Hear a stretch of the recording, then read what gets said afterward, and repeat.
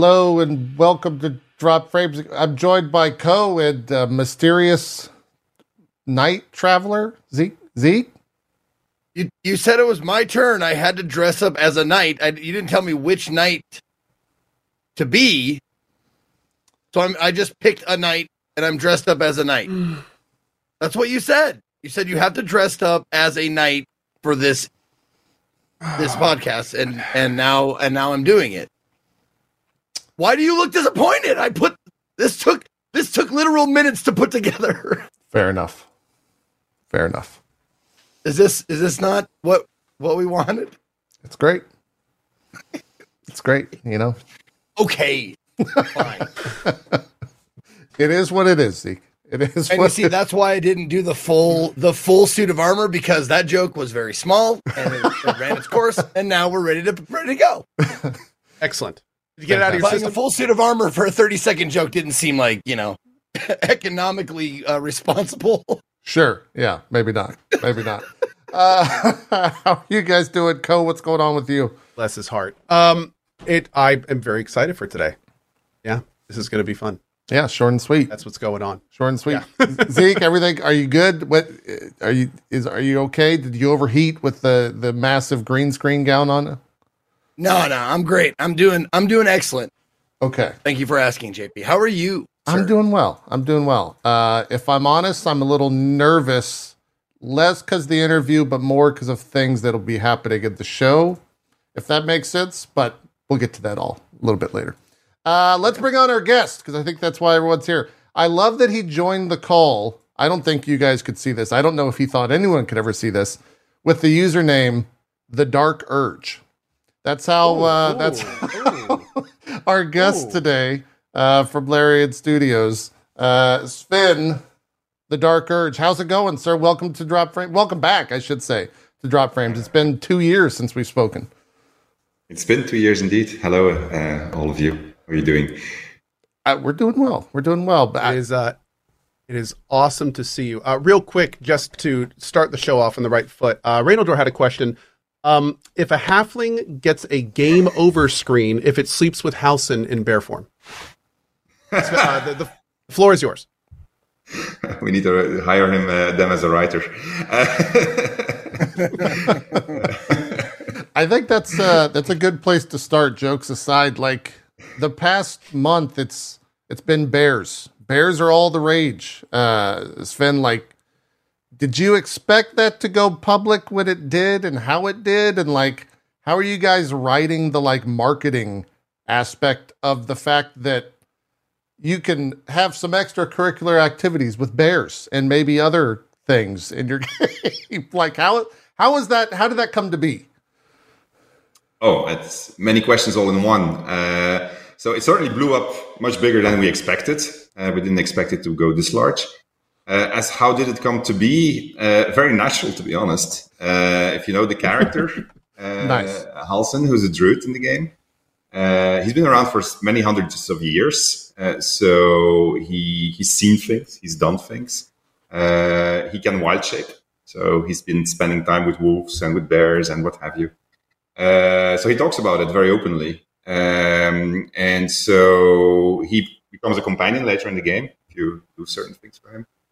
But he's very open-minded. So he, in this particular scene, basically says, well, we've been interested in one another, and you can see what happens, right? I mean, like he turns into a bear, holds himself back, and then it's up to you what you do. And then the cinematic team did a really good scene around it, because they have the little squirrel that comes in, which makes it like funny as it was intended to be. Sure. We picked that scene because it showed a lot of things at the same time. It showed deep characters with a lot of background. It showed you good cinematics. It showed you humor. It showed you a number of things that you would not expect from the game, that gives you choices even at moments like that. So it shows lots of aspects that made BG3 the game that it is. And so that's why we liked it. And it did a really good job, actually. Yeah, I mean to say. it took over social media. I didn't expect to see that many bears. It not only took over social media. What was so interesting about that scene is all of a sudden Baldur's Gate was popping up in mediums on websites that Baldur's Gate 3 probably never would be on, but now it's like this thing happened in it. Let's all talk about it, and all of a sudden you're seeing it everywhere, which was very cool to see as a big fan of the game. And what's even wilder about it is I'd say 99% of everything seen was just positive, just like, this is hilarious, look at this, and then that would lead to the inevitable, like, players can really do this, like, what else can they do? And that would kind of, it's been a very interesting public discourse on that, for sure. Yeah. Go ahead. No, absolutely. I mean, that's literally it, right? So it's what it intended to show. This game allows you to do much more than you expect, and it rewards you visually in ways that you do not expect. And it does a lot. There's a lot of scenes we could have picked. So this was one, but there's a lot of stuff that we could have picked. Yeah.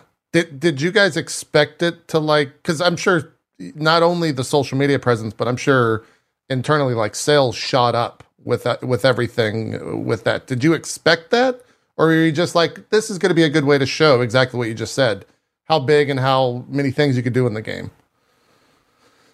This is a very hard question because you don't know what the different permutations look like. We always expected BG3 to rise back into the charts as we got closer to release because we had a lot of wish lists. We also know what we made. We're very proud of what we made, so we think it's a very good game. So people will start talking about it. And so inevitably, hopefully, and that should lead to a picked up interest in the game. Sure. So the bear certainly helped. Because it's like we gave an extra booster. Let's put it that way. But I would like to think that it's also because of all the other stuff that we've shown, all the gameplay that we've shown to people. There's a lot more. We had this little press event. There was a bunch of people that came there. They walked out, changed persons. They didn't expect it to be this extensive a game with that much depth and production quality, really. So we heard that a lot from people that were there. Maybe it's because we fed them and we gave them drinks and whatever. Obviously I tend to agree with them. Sure. You're a little over 10-ish days now. What's the official countdown? How many days? 11 days. 11 days. Thank you. Hold on. Let me check my Twitter. Yeah, go to your yes, 11 days. 11 days till Baldur's Gate. Actually, that brings up the question. 11 days and what time of day? Oh, I was going to say that's one of the first questions it was one of the most true. asked from the community is do we know a time at which we will be able to play on the 3rd? So we wanted to do it very early in your morning, but Steam asked us to do it later, early in their morning, so that they could give the proper support. So it's going to be probably 10 o'clock in the morning. Pacific? Pacific, indeed. Okay. So that's a standard 1 p.m. ET. Yeah, exactly. Okay. This time, actually, now. Yeah, that's true. Yeah, exactly. On the 3rd. So it might still change, but I mean, I think they want to be around. Last time Steam crashed when the game launched. It's very big also. It's a very large game, so you need quite a lot of install. So there's going to be a lot of bytes traveling through the internet, I guess. Sure. That's still a thing. How are you guys doing, and how's the team doing? Like, are you ready? Is this the like quiet calm before the storm? Like, where is everyone's and yours head and mind at with all of this?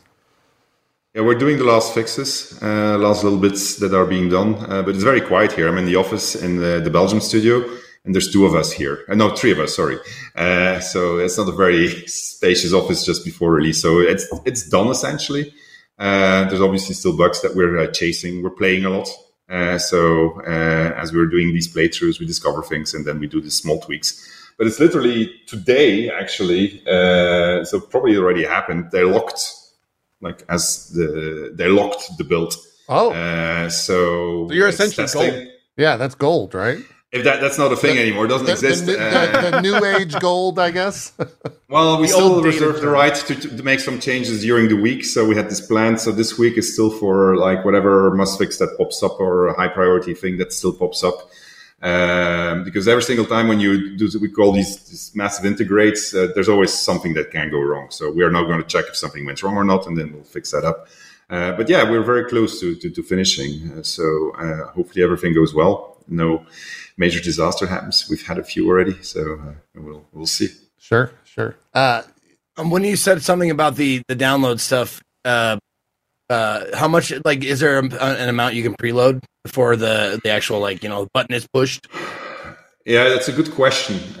So I'm not going to answer it because I actually don't know what they've planned for it. Sure. Totally fine. But I imagine that they're going to do something, but I actually don't know. It's very large, so it would be cool. There's obviously the game has changed tremendously versus early access versus what's out there now. Quite heavily so. Yeah. So yeah, we will see.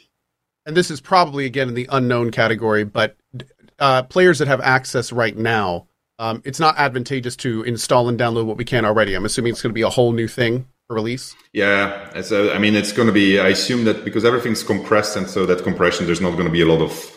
There might be a few bytes that are the same, but I basically it's going to be a full reinstall. Makes sense. You guys, you said earlier that you and the team have finished playthroughs, and I know you even tweeted about finishing a playthrough recently. Can you say like what you were playing, what class, what race, what path you took potentially? Yeah, sure. I mean, I've been doing multiple permutations with cheats, so that means that I skip over certain things because it's just to see if everything holds together. Today, I just before the show, an hour before, I finished an Evil Dark Urge run. Where I had Lysel with me, who's our Githyanki warrior. I had one of our new companions, Mintara, with me. I had Shadowheart, Evil Shadowheart, I have to say, with me also. And who's my third one that I did? I can't think of it now. I've been playing with them the entire time. Shadowheart, Lysel, Mintara. No, and Dark Urge. No, that's it. That's the fourth. Yeah, exactly. Okay. And what class were you playing on, like, your character? Druid. Okay. I wanted to test wild shape in all kinds of forms and see what was going to go wrong with it. So I forgot that this is the game in which you can turn into a Rothe, which is like a kind of an underdark cow, and have a conversation with another cow, or you can be a cat that can talk to a rat. And so I intimidated rats, and so it was a lot of fun. Very evil. That's extremely evil stuff there. I am not going to spoil it, but I did some pretty gruesome stuff. Yeah, I really did some really, really bad stuff. I actually went full evil, as dark as I could. So I went very dark. Yeah. Interesting. Right. I saw. Yeah, I'm also the new ruler of the Forgotten Realms, by the way. So you may say, sir. Okay. Sorry, I apologize, sir. Apologies, sir. Yeah. There. Speaking of evil, random tangent. There's on Livestream Fells. It's a popular like streamer subreddit. The number one clip right now is Soda Poppin' kicking a squirrel and killing the squirrel in So the clips are already, you're already getting all that stuff out there. It's already starting. yeah, that's a very Dark Urge thing. Yeah. It's happening. Zeke, I don't want to dominate the questions by all means, so feel free to jump in with anything you guys have. Sure. Well, I have like a list of community questions. So Zeke, did you have anything specific that you wanted to ask? Nope. Go ahead, Co. Your turn. Awesome. Okay. Dig in. So, over the last couple of days, we've been collecting all sorts of great questions from all over the gambit. As usual, if any of these questions are spoilery in your opinion, or you just can't answer them, feel free. No big deal. First is from a fellow streamer, Dan's Gaming. And he said, how much will our class and race affect the story and quests in the world? I know it's kind of an open-ended question, but just kind of in your own words, how would you say that would affect it? I find it quite amazing, actually, how much it does. So I have this... there was a run that really I thought was really amazing is when I played a Give Druid, and that's because there's a lot of Druid reactivity, a lot of Give reactivity in certain sections of the game, and it was really very different from the previous run where I had not played as that. So I'm not going to say or claim that for every single permutation you're going to have these big things, but there are ones where you're going to really say, "Oh wow, that is really different because I am." Of this race, or I am of this class. It really lets you, play to the role in a lot of ways. We had a team that's been busy in the last year specifically. We call it the tag reactivity team. So they just went through all of the content and they just said, okay, well, what can we do for each class, each race to augment the feeling that you are that race and class in that specific situation, right? And so they did a lot of stuff that I hadn't seen yet. So I've only really been seeing it in the last couple of months, playing through it, and I say, wow, okay, this was really good. This was I felt like a paladin. I felt like a druid. I felt like a sorcerer or a wizard here. And so it's fun. I would say that for the races, there it depends a little bit on which type of race. If you're Dragonborn or you're Gif, or your drow, you will certainly have quite a lot of reactivity. If you're more of the normal races like dwarves and elves, then that's going to be more clustered in the same things. You will still get it. So it's asymmetric, but I think that's normal. But it does. It's not going to happen that you've played as a class or as a race and you have not felt like that had an impact on your gameplay. So that's for sure. There's really a lot of reactivity to class and race. Cool.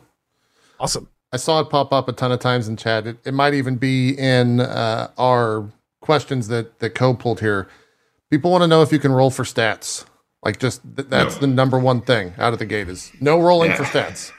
No, it's one of so we wanted to, but we cut it. The only reason we cut it was production reasons. So it's not that we thought it was a bad idea, but I mean, like we've been working on this game for a long time, and at some point we just said, okay, we stopped features and putting it in. That's one of the features that was cut at that time. Got it. Okay. Yeah. That was definitely, I think, one of the ones that I saw that popped up the most. Co, you got any more? We'll wrap it. Oh, absolutely. So from Reddit, a gentleman named Grunt5000 actually is planning on doing a big playthrough with his friends. And he's kind of new to these games. And he said, will my friends be able to contribute in conversations in co-op mode if they didn't initiate said conversation or interaction? So the way that you can do that in this game is you can suggest what the others should be saying. So you get the option to suggest which question notes you want the other players to do. But the one that initiates the conversation is the driver of the conversation. So we don't have a big discussion system, dominantly because the number of permutations that would lead to would explode infinitely. So we actually had that system in there for some time, but it was just not tenable. It was too much. So we did experiment with it. Especially because it's also a cinematic game, right? There are, but that said, there's a lot of moments where you have to make critical choices, and I'm sure if you're going to play it, you're going to have the same thing with your chat, where there's going to be a lot of discussion. And so in critical conversations, the entire party is dragged in, so you're aware of it. In other conversations, you can listen in, so you can always listen in. You can always see when somebody's talking. But in critical conversations, it's going to be like, well, and there's some really critical ones where it's a lot gets decided and that changes the world tremendously, which can be good and bad for different party members. So you will be able to discuss with one another heavily. Cool. And never just talk to each other again. For a little bit of just extra clarification, whoever initiates the conversations, all of the roles and checks in the conversation will be on that character, correct? Yeah, but the others can contribute. For instance, if Shadowheart has guidance, she can aid in the role by giving a bonus on the guidance. So you get the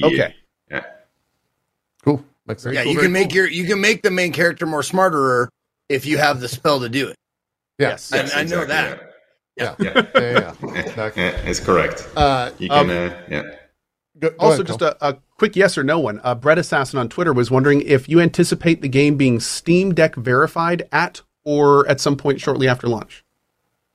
It's a really good question. We are actually trying. So there was a new version of Proton that came out. Proton Experimental was just like yesterday, I think. So we're working on it. So we're trying to get it there. It might not be there on the day of release, but it's not very far off. So awesome. We're working. We got. Literally was looking at it yesterday. Cool. Great. You were talking with or answering code just now in terms of talking with chat. Is there any plans for? This is a very streamer centric question. Any plans for Twitch integration somewhere down the line? There is. Oh, there's Twitch integration. Yeah. Fantastic. So I was not aware. That's going to be upgraded and updated. on day of life. You can also switch off bear sex if you want. There's a button. I'll hold you to that. I'm wondering if there's going to be a category. Like, is that going to be a category on like the new category system? Like excessive bear sex? No, but realistically, is there also a toggle to only allow bear sex? Well, that would require the three of you to play druids, pick bear as wild shape, and just stick around in the same area. I mean, pick a corner in the forest and just. Hey, I'm down if you guys are. Hey, you know what? We're all adults here. Sure. We'll figure something out. On a slightly less bear sexy note, Cookie Knight on Twitter was wondering, how will multi-classing affect class-specific dialogue, particularly if you have the same level in multiple classes? So in the dialogues, you get them all. So if you are a thief, if you're a rogue and you're a wizard, you get the options for rogue, and then you'll get the options for wizards in your dialogue. Awesome. So they'll just options. Yeah. Yes, exactly. You get extra options because you know them both, and that works pretty well, actually. Sweet, excellent, cool. So this is a bit of a broader question, and this is one I'm very interested in too. Redditor Arc724 says, I'm very curious about the struggles they went through with 5E's resource attrition and rest systems and translating that into the game. Yeah, it's we've been a little bit all over the place with that through the entire development, trying stuff out. We settled now on our camp supply system, where supplies is actually the thing that defines whether or not you're going to be able to get fully rested, yes or no. We experimented with, we call them danger zones where you can't rest. So, if you played the original games, there were moments like, oh my God, I can't because I'm in this dungeon. And so it was really a question of resource management. Turns out most playtesters hated it. So we still have a couple of them where it really makes narrative sense, but we had to remove quite a few of them, of these danger zones, because our combats are quite intense. And so they usually come out with like 1 HP after a combat. And so they really need to rest. And if they then have to walk outside of a dungeon to be able to rest, to then go back into the dungeon, that turned out to not be that much fun. So we reduced that. So right now we have a system where you take your camp supplies. You can go camp wherever, unless you're in a danger zone. And if you're in a danger zone, your map is going to be red, so you'll know that you can't rest there. And there's quite a lot of locations, but not as much as we initially planned. Initially, we thought that resource attrition was going to turn out to be a lot of fun, but yeah, it turned out not to be the case. People don't generally like losing things slowly in video games. Sure. Yeah, makes sense. Just real quick, I just had a real quick one. People want to play this on their Steam Deck. Is it optimized? Is it good to go, or what's going on? Well, that's what he asked before, right? So the Steam Deck, we're going to try. Did I miss the question? Totally missed it. It's okay. Yeah, it's all right. Don't answer, Look, don't I answer. got Zeke. I got mine. Hold on, I'm out. Zeke, I got mine about Twitch integration. You got yours about the same question. We all get one. Yeah, we're all good. right? We all get one. We all get one. Nice night, by the way. Yeah. Oh, thank you. See, Sven liked it. Sven liked my joke. The friendly ghost man. Zeke. Yeah, friendly ghost Zeke. I'm curious, and I think we maybe asked a similar question the last time you were on, but you guys have boomed to like 400-ish employees now as a studio, and I'm always so interested, and we always talk about this whenever anything happens in the industry with so many other game companies, like, how do you keep Larian and not like fall into these pitfalls that, are in this industry? Because there's so many these days. Over and over. Yeah, and over. like it seems to just cyclical almost every year, where like another company does X thing, but Larian remains Larian. Like, what is it that you think makes that happen? If you can pinpoint it, yeah. I don't know what the answer. I mean, like I can't judge for others. I think we're a company, but there's many companies like that. So we really very care a lot about what we're making. We've always had this thing where we have quality, time, and budget, and time and budget are subjugated to quality, which is not necessarily always the smartest thing, but it's been the company and it's what we want to do. We don't want to do it differently.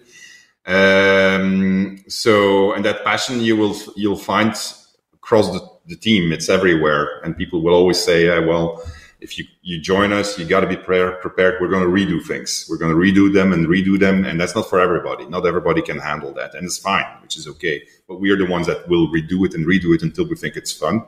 Because otherwise we're not going to, we don't like it. We literally are, I think maybe that's the best one to capture it. We really want to play this thing ourselves and enjoy it.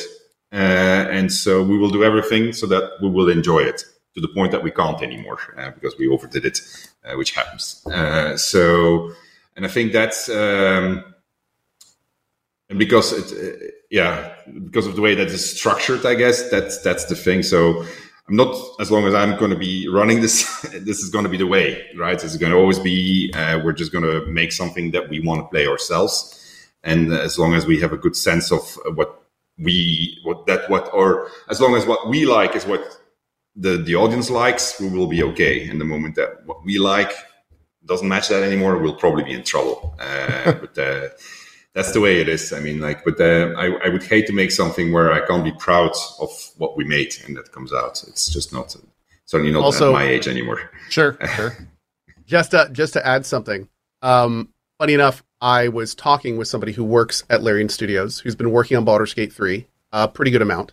And funny enough, I asked him a very similar question as JP just asked Sven, except his answer was significantly shorter. In fact, it was one word. His answer was Sven. That's very kind of him. That's why Larian is where it is, and that's why we have it. He goes, because Sven basically does everything, and he keeps it. That's not true. Yeah, I know. Yeah, well, but it's very kind of him. Yeah, he had some very nice things to say about you. So you apparently are inspiring some good stuff in your team, for the record. But yeah, okay. But I have a very good team also. I mean, they are really, and I've said this a few times in interviews before, and I want to make a point of it. This because people are about to discover what they did, and they haven't really seen it yet. This is a team at the top of their craft. They're literally, you can sense it in everything that they're doing. So they're so masterful in the way that they are doing their things. It's really a joy to see it in action. And I've seen some of these grow over time. But what you see now, what they're doing, it's really, really good. And we've been lucky enough that we've been joined also by a whole bunch of people as we've grown that are also at the peak of their craft. And so you're seeing the combination of that in there. And so that's I think, it's one of the reasons, because it's in everything, it's in even the smallest details when you walk around. Like yesterday, I was walking in the attic of a vampire house. I won't spoil it and tell you where it was. Okay. And so somebody had taken the trouble of dropping a number of books in there in different locations that you went. It's like a small diary. And it was a story of a woman who had become a vampire because it was her family tradition.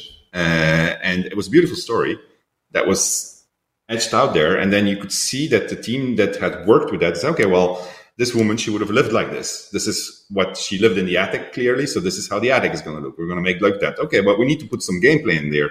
Then they started putting gameplay around it, and it was a really fun little puzzle that they made out of it, with a very nice twist at the ending.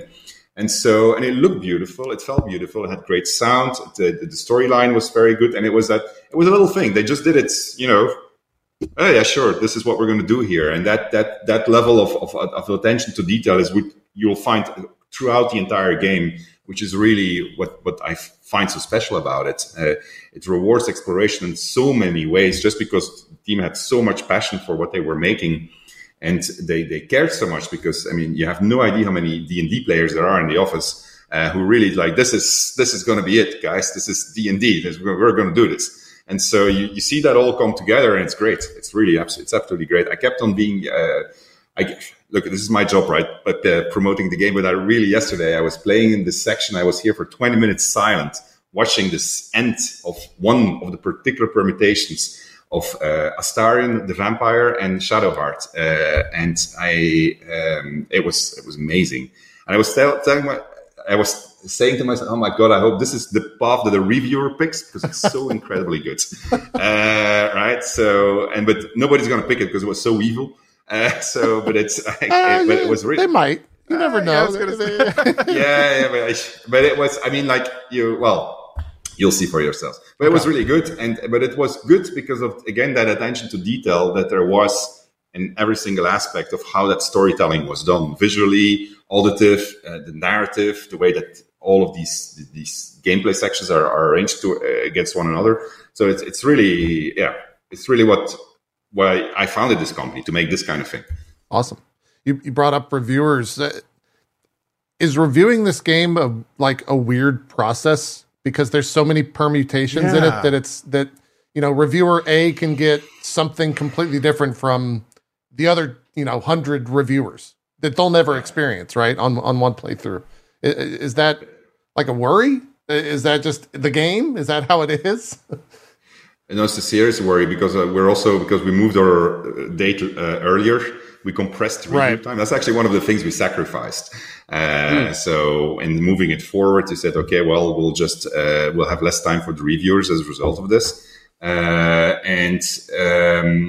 It worries me because I would like them to see exactly how much there is. I would like them to see the different permutations, to see how it is, because it is, I think it'll be obvious when you play it, but I don't know anymore because I've played so much of it and I've seen so much of it. But I hope that they're going to be aware, or at least try a number of things and say, "Oh, holy shit!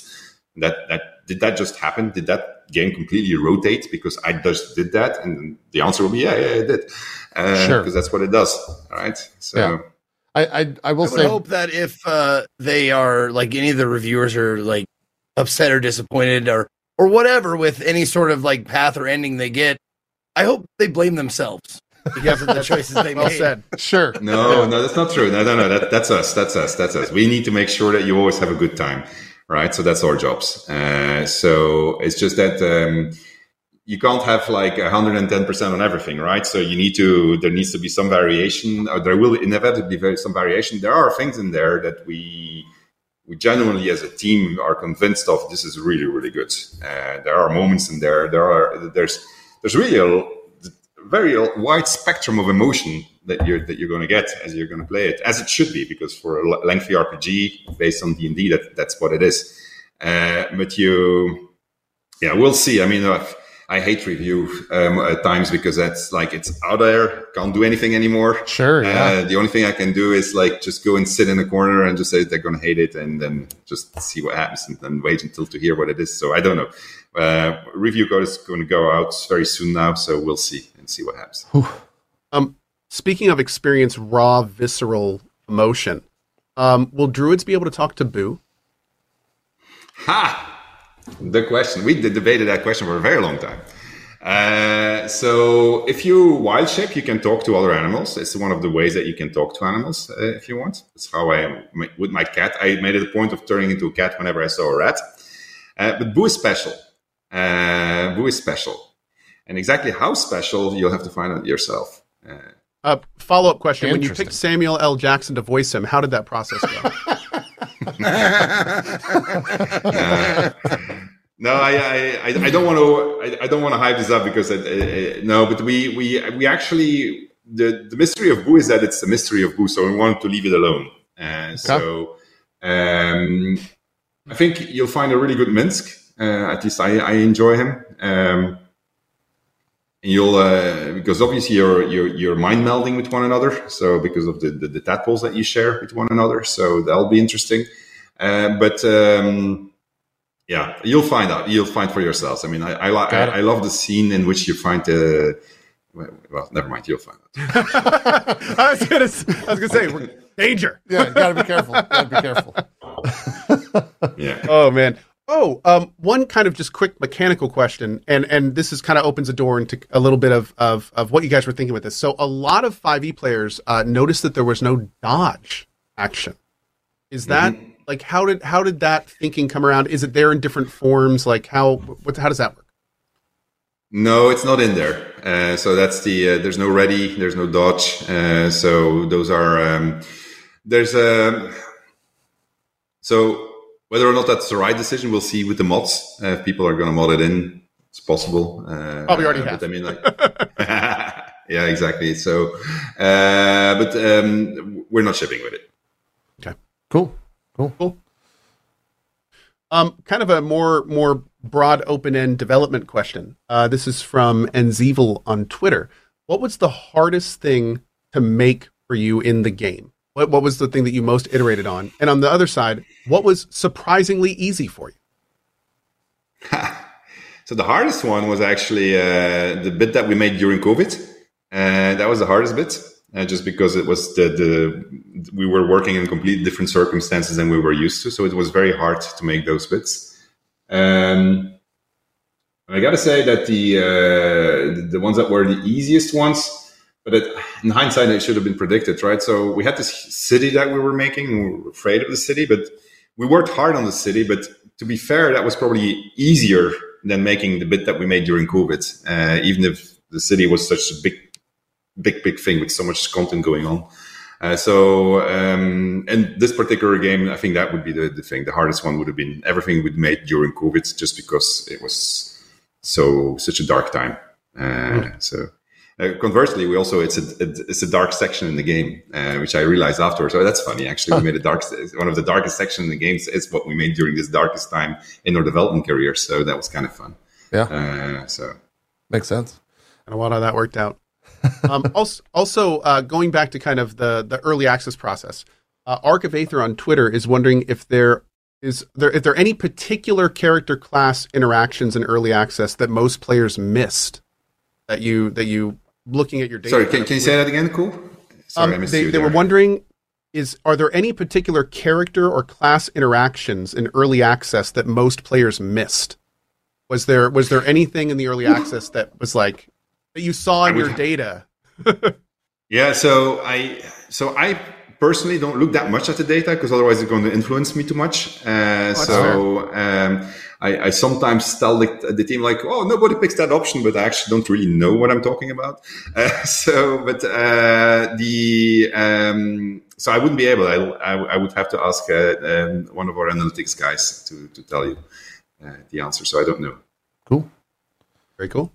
I kind of outside of the game, outside of Baldur's Gate, just real quick, personal question for you. Did you have like a comfort game or a piece of media that you would revisit or constantly play? Like when you weren't playing Baldur's Gate for the umpteenth time that you would often go to during the 6 years of development?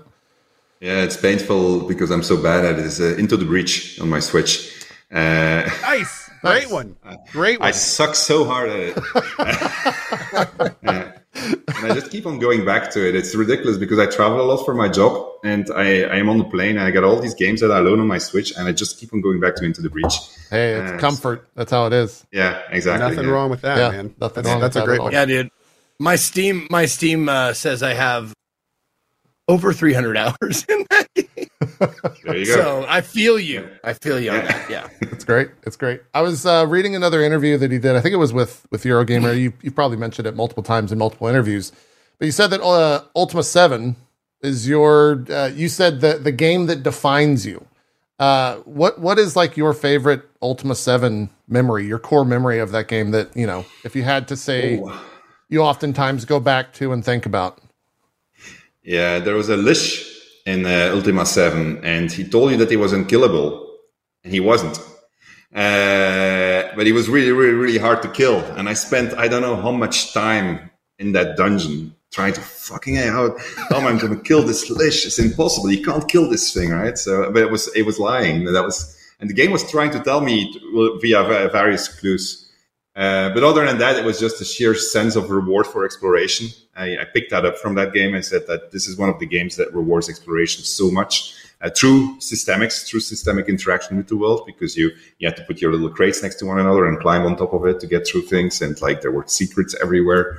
I loved it, and it's heavily defined how I think RPGs should make because I want to get that same feeling from our own games. And to you know what? It's funny that you mentioned it, JP, because yesterday I was in the city and I said, "Oh, we got it!" All right, and I was literally that feeling that I had a long time ago when I was playing Ultima 7. I felt it as I was walking through the city, exploring one of the houses, and I said, "Okay, we got it." I just felt like that because I hadn't seen what they had done with the house. I knew the general intention, but they had put multiple things in there that were secrets upon secrets, and then another secret, and then a nice reward, and it felt good. Was that the first time that you had that feeling so far in the game? When it kind of, as it's taken so long in the journey to get to that point? I think so. To be fair, yeah, because no, there's another section where I had it in the game. I'm not going to tell you which one. Earlier on, where I said, okay, that's actually that nailed it. But here it was special because it just reminded me of a moment that I had in the past and that I never told anybody in the team on there, but I was having it as I was playing it, and I felt like it was a really good day yesterday actually, because I'm preparing. I'm doing a little thing. I was preparing for it, and I came up with this really, really cool, insane idea of how I'm going to do it, and I had that also happening, and it worked, and I was so happy because I enjoy when the systems allow you to do something in the game, like the designers intended it to be like this, but I find a way of completely bypassing it, but which fulfills my role-playing itch. And so I discovered that yesterday also in the city. I found the ultimate way of robbing a bank is essentially what I did. And it was really, and I thought I already knew how to do it, because I did it actually at that press event I was telling you about. But I found a so much better way of doing it. Which is ridiculous. It's completely ridiculous, but it's really cool. Cool. Sounds amazing. Let's keep going with community questions here in the final 10 minutes or so. Unpopular Onion has this question, and I'm going to add a little bit of my own preface to it. You guys have created something incredible. Like you said, you have this very finely honed team of extremely experienced people making this engine that you have Baldur's Gate 3 in. Unpopular Onion is wondering, will there ever be a Dungeon Master tool with ways for people to create their custom campaigns and maps for their own D&D campaigns? So no, I don't think, because that would be a huge undertaking in its own to do it really. Yeah, exactly. So I wish we had it, because it would make our jobs easier. So no, I don't think we're going to be doing that. It's complicated, this type of, because it would be very complicated. Is that something that would be left? Yeah. Is that something that might be left to like modders and stuff like that? So we will support modding.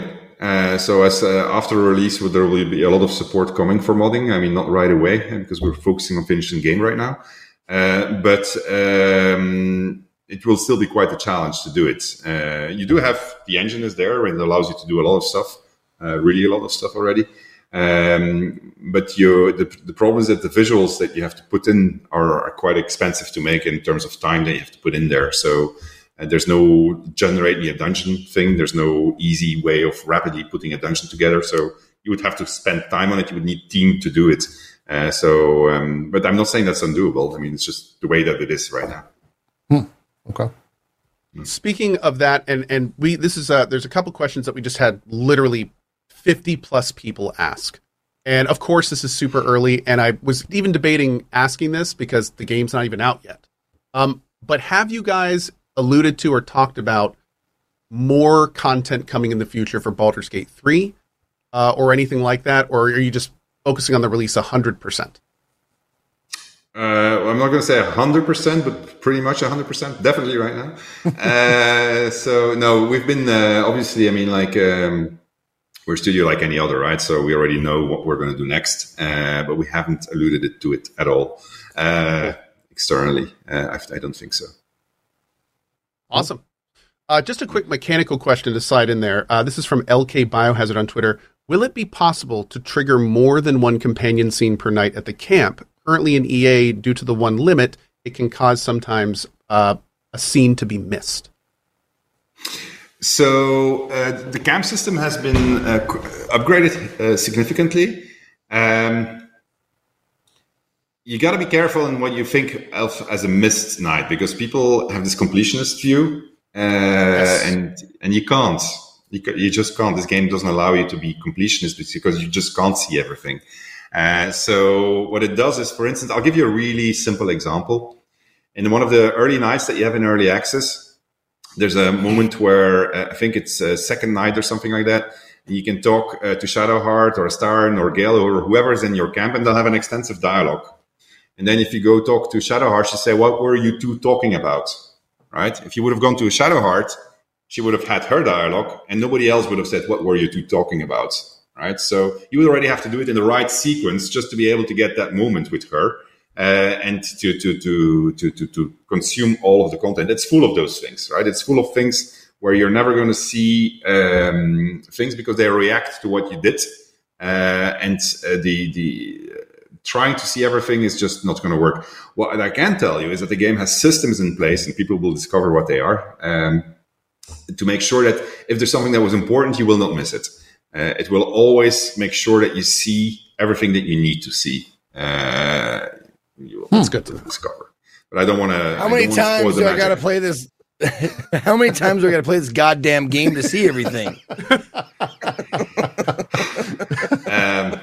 It's going to be very hard, actually. I don't think there's anybody that's seen everything, unless you actually really use our debug tools. Because it's made to. I use this analogy where I say it's like what we try to do is, because it's now cinematic, we try to make a screenplay tailored to your play. A screenplay that's made for you specifically on your play session, where you get interactive movie with a whole bunch of systemic gameplay in there that is literally giving you what you should be getting based on what you've been doing. And I don't think there's been a lot of RPGs like that before. I can't think of one, because I would be all over it right now. So at least at the level that we've done it. And so we'll see. I mean, if that works out and you guys think the same thing, definitely let me know. Because it's what we try to do. We try to say, when you think about all the adventures that you've had, you would say, yeah, that was actually because it was me. And that's what I did. And then when you talk to each other, you say, holy shit, that didn't happen to me at all. Right? Well, that's probably because you didn't do these things. You did different things. And that's how, in my ideal version of RPGs, that's how it should be. Right. So you get this really immersive narrative experience where you're free to do whatever shenanigans you want, but you always get a story that's really taking you on a really fantastic ride, specifically tailored to the things that you have done. Awesome. That's the goal. Yeah. Exciting. I think we could do one or two more, depending on. Okay, this is a quick one. This is more of just something the community was wondering. I saw this question, was like, oh man, now I'm curious too. This is from Pure Establishment on Reddit. The question I have to ask Sven is what exactly he was talking about when, back in an interview, he said that he had this huge secret for years. The quote, "I got a thing I can't talk about, so I've been sitting on this for years already." So you already know what I'm talking about? Yeah, I know what it is. I also know what I meant.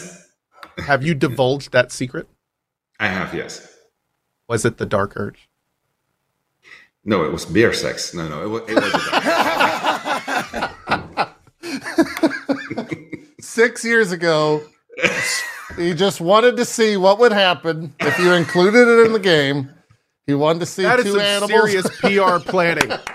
Well done to you and the team. No. Right before release, they're going to get...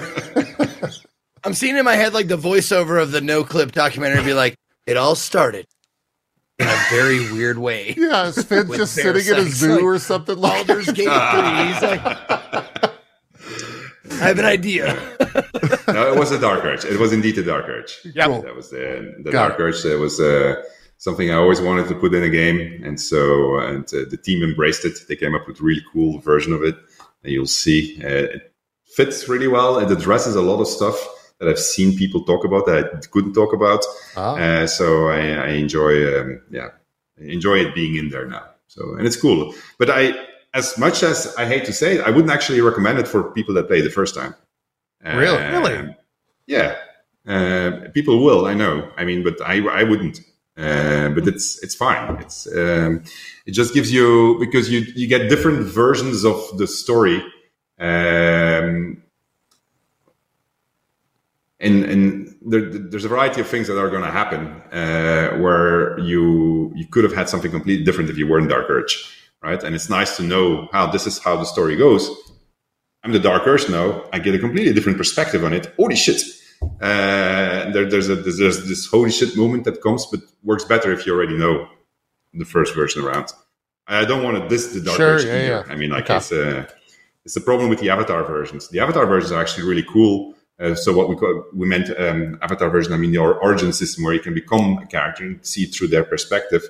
But they work better if you played the game already once, because then you see it through their eyes, and then you say, what was what was Shadowheart thinking the first time she saw you, right? So, and now you know when you're in their head, because then you're talking to yourself. And so, but you know some of their secrets also, because it's you. So you know the secret. So it's better if you first recruit them as companions. And then afterwards, when you know the secret, you go back and say, okay, well, what does it mean if I have these things in my head? That's why we add these origins for replay value. I was going to say, they're cool. Yeah. As a quick follow-up, would you recommend a custom character or an origin character over your very first character?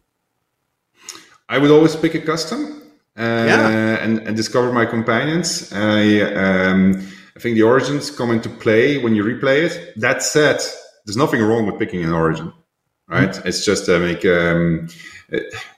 the entire origin system is about where do you put the camera, right? And whose head do you put the camera on the same thing? It's the reason why all these things work. If the three of you are going to play as origins and you play together, you're going to have a good time. You're just going to have you're going to be you might be in competing situations also where your interests don't align with one another, especially from your origin background, which is fun and then works well. So, but that's, you'll discover all this for yourselves very soon if everything goes well. Awesome. Last super quick follow-up on that. I know that traditionally origin characters are kind of locked or their classes are kind of very much a part of their character. Will you be able to respec them similar to the other characters as well? Yeah, you can respec everything, and you can respec through the game also. There's a gold price to be paid, but you can respec anybody. The only things that are actually locked in are the subclasses of two of our origin characters when you start playing, when you recruit them. But you can respec in any case, so it doesn't really matter. Great. It's just, but in their head, they will always have that in their background. That's important to say. Like, will always be a warlock. He will, because his story doesn't work if he wasn't a warlock. Elson will always be a druid. Yes, exactly, but not necessarily. And but he will, even if you respec him, he will still be a druid narratively, because otherwise that would become impossible. Right. And with those two little specific side classes, if you were to respec out of them, you could respec back into them on those two characters. They're not gone forever if you respec out of them. No. You can just keep on respecing. You meet a character that gives you a narrative reason why you can respec, and so you can just go and talk to that character, and then it'll say, "Hello, I want to respec," and says, "This amount of gold, please." You say, "I don't have any gold." Well, don't bother me then. And then Fair enough. Awesome. Fair enough. That's it for me. Yeah, final question. Thanks for everyone me. who submitted questions. Yeah, thank you so much for putting that thread out, and everyone else. There was like 200, 300 responses on Reddit. It was wild. People are very excited for the game and had a lot of questions. Final question for me is what's the next week look like for you? Is it heads down? I mean, you submitted the game, you said today, but you're still doing some bug fixes. But are you in the office normal times, like everything normal? Longer days than usual, but it's a triage really. You always decide what do we put into the final game, what do we leave for a patch. You have these lists that accumulate, and so it's the triage process. It's the most boring thing in the universe. It's really not a lot of fun. Okay. It has to happen. It's an important part of a release. But that's been life. I've been playing a lot, so I'll be playing a lot also. The entire team is playing right now anyway. So everybody's playing what they've been working on for all this time. And so basically as a final big beta test, for sure issues will come up and there will be panic, everything that's associated with the release. How it goes. Is launch day just a 24-hour whirlwind for you? Where sitting by the bat phone waiting for the call? Yeah. So, well, we have two... It's a really good question because our studio heads have been asking this the entire time. What do we do? Do we do a big party? Don't we do a big party? Do we do a big party? Don't we do a big party? So I don't know. I mean, if there's something that we missed. So typically when you release something, there's always a hot fix because there's something that you missed and you don't know what it's going to be. It's like device driver 320,000.A does not work. And it's like 5% of the internet has it. Do something. And then that kind of thing. So that's the hot fix process. So we have two release parties planned. We have one for the release date and one a week later. The one a week later. The party, the actual party. The actual party. The one that you can, actually drink at. And relax. Yeah, let loose a little bit. Yeah. And but the day itself, depending on how it goes, we'll see. We don't know. We actually really, this is a huge game. It's very large. Sure. Right? So it's large. So we don't know. I think I think I speak for a lot of us. It still blows our mind that with a game this large, that you guys were like, you know what, we're going to do this a month earlier than we anticipated. Like it's mind blowing. That sets a lot of, hopefully great expectations on how you feel about the state of the game. So we're very very excited for sure. We were also late actually, and so that's it's nice. So we're early in our getting specific. You said it, not us. You said it. We were going to just leave that a little, amorphous. But No, it was also the split between the console and PC that made it possible. So moving the console later suddenly removed a bunch of pressure. This allowed us to release the PC version earlier. So, all right, find out very soon. Cool. Zeke, you got any final questions? I had one last question. Will it be optimized for Steam Deck? I knew it. You had to ask. You got to get that in. Fuck, I felt so dumb. Dude, I'm sorry about that. I felt like that's okay. It happens. There's a team working on it, Zeke. So they're trying to figure out what the right settings are because they are. Just let them know that Zeke really wants it. They got to ask three. Like Zeke is a huge Steam Deck fan, and he really needs it ported immediately. I'll make sure that they know they're very motivated to do it. Fantastic. Well, let's. You got any shout outs? Anything to say? I know you said you wanted to bring a surprise on Twitter. So anything to say here at the final? Yeah. It was one of those other secrets. There's still a few secrets we haven't divulged, and one of these secrets, I think, is ready to be announced now. Not so long. Well, it's been several months by now. A certain gentleman visited us in our recording studios in Guildford in London. And so recorded a character to be put into game. And I think we have a little video that you can watch how that particular gentleman did. I think he did pretty well, to be honest. Let's see how it goes. By the way, I'm the only person that's seen it. I think Sven's seen it as well, but Ko and Zeke have not. So here we go.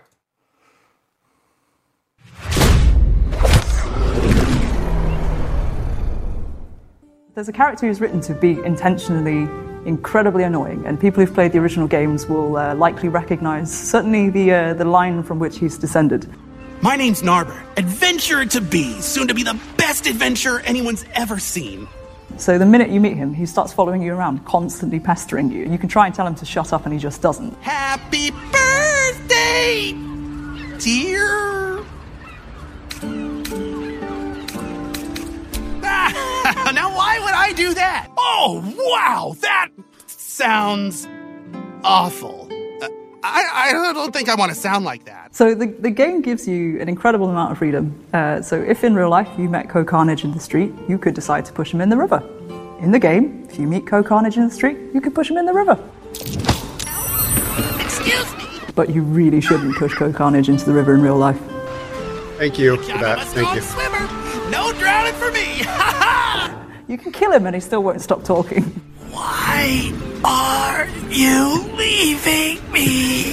I have so much more to tell you.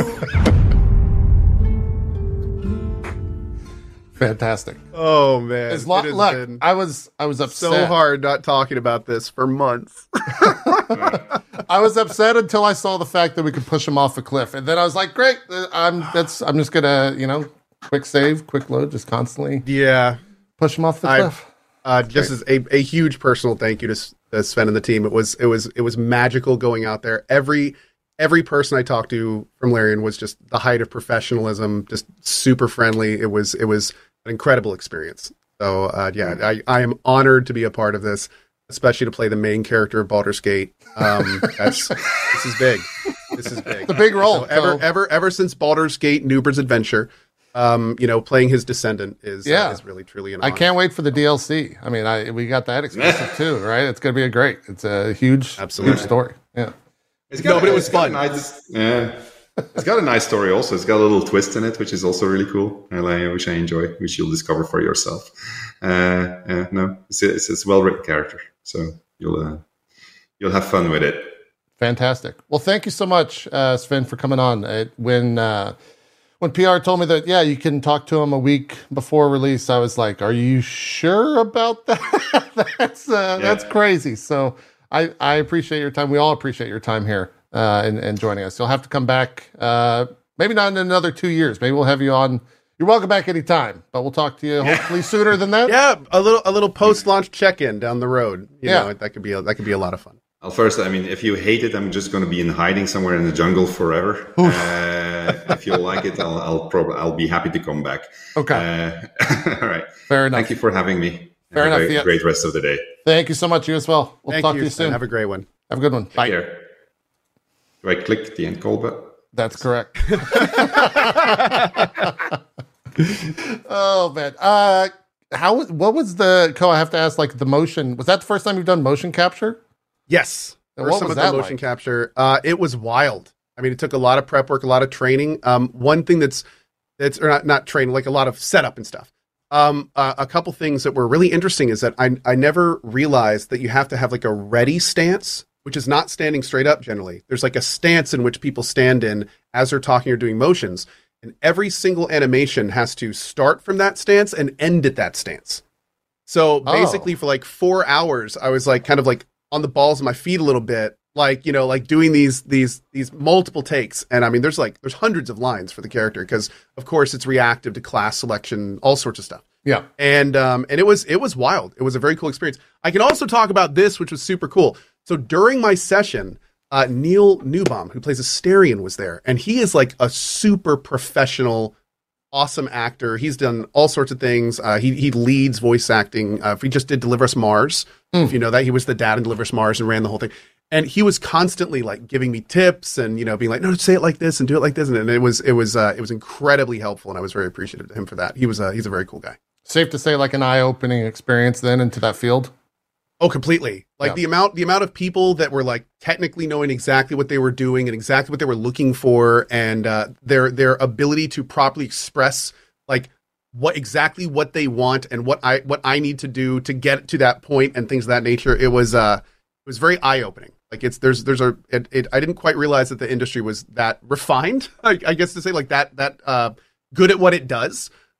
Everyone knew exactly what they were doing the entire time. And there was probably 15, 20 people, like all doing their individual thing, from, you know, like multiple camera checks to making sure all the things stayed on properly to, you know, they were constantly talking back and forth and relaying like, okay, do you have these sensors on? Okay, cool. How's this look? How's this look? How's this look? Go.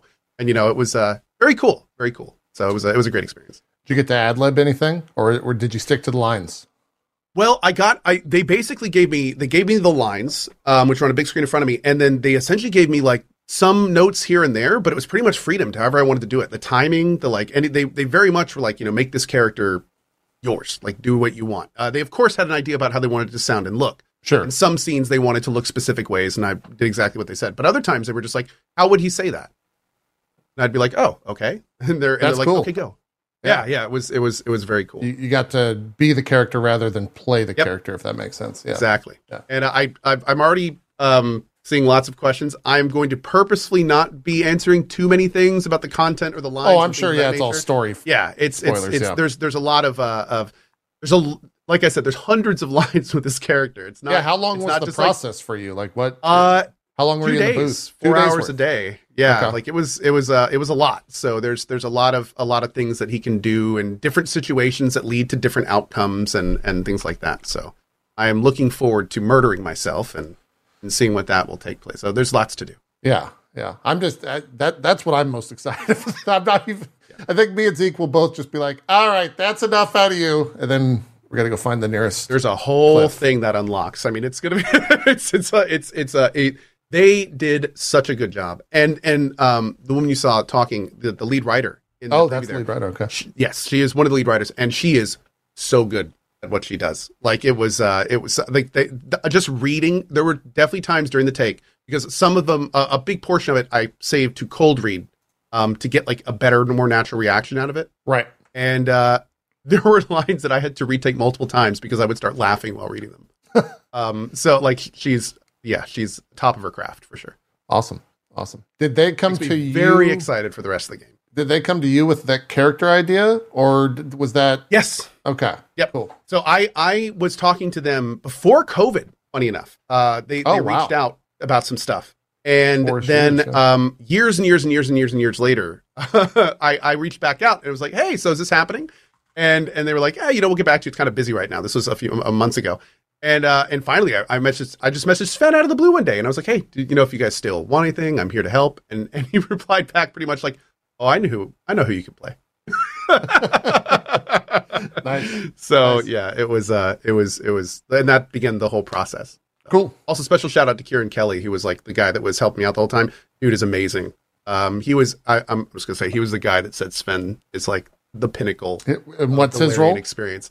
He's one of the community coordinators, managers. Oh, okay. He does. He's a man of many hats, but he was a guy that helped me when I was out there, and he was just top notch, phenomenal. Like, yeah, very, very cool guy.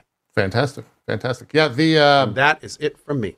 the link for that will be up soon. I think Co has to.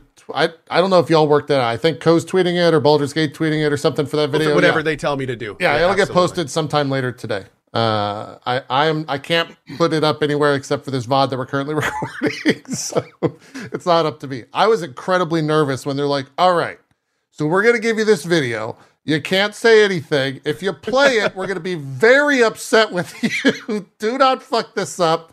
And so I sat here like, "All right, well, how can I make?" I had to do a bunch of shit. I'm glad it went off without a hitch. Very, very proud of that. Very happy with that. Anyways. Yeah. Let's move on to the show. We got things to discuss. We got things to talk about. Because Baldur's Gate's going to take over everyone's life. I think in 10 days. 11 days. Or so. 11 days. And 11 days. well, no, it's under 10 now, right? That's actually correct. Yeah, it's 10 days, 22 hours, and 40 But minutes. who's counting? You know, how do you, Who's counting? yeah, who's counting? How's counting? it going? Who cares? Yeah. News. We don't have much. It's not much. It's not too much happening right now. A little bit of a lackluster news week. Mortal Kombat had some stuff. You can have Homelander and Omni-Man and some other wild characters in Mortal Kombat 1. So that's a whole thing. That was San Diego Comic-Con is happening right now, and it's kind of weird because they don't have any actors there because of the strike. So it's like, here are some costumes from our things. Take a look. It's a very odd show this year, to say the least. So video games, I think, got a little bit more of a focus. They showed a new Spider-Man 2 trailer, also a new Spider-Man 2 PS5 blade and controller. I haven't watched the trailer yet, but I think Venom shows up in that, as well as who Venom is in that game for spoiler purposes. So don't watch it if you're worried about that. But that's out there. Armored Core 6 had a big trailer, story-focused trailer this past week, which is really badass. Definitely check that out if you haven't. But apart from that, like, not too much news. We could probably just talk games. The Microsoft Bethesda thing, I think, got pushed out to October, was the information on that. So that thing's not closing for a while.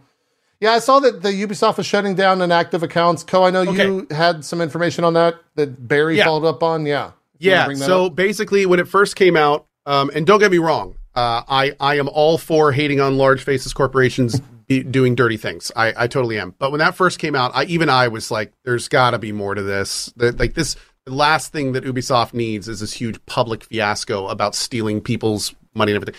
So Barry actually followed up in it, and he found a source that stated that Ubisoft is shutting down accounts that haven't been logged in for X years. They are giving notice before they do, and it's only applying to accounts that have no purchased products. So basically, that is something that many, many, many companies do. That is not a thing that is like Ubi specific in any way. I think it's just one of those situations where, a few people made some assumptions, some tweets got some traction, and people were flipping out all over the place. Yeah. So yeah, it's a non-issue essentially.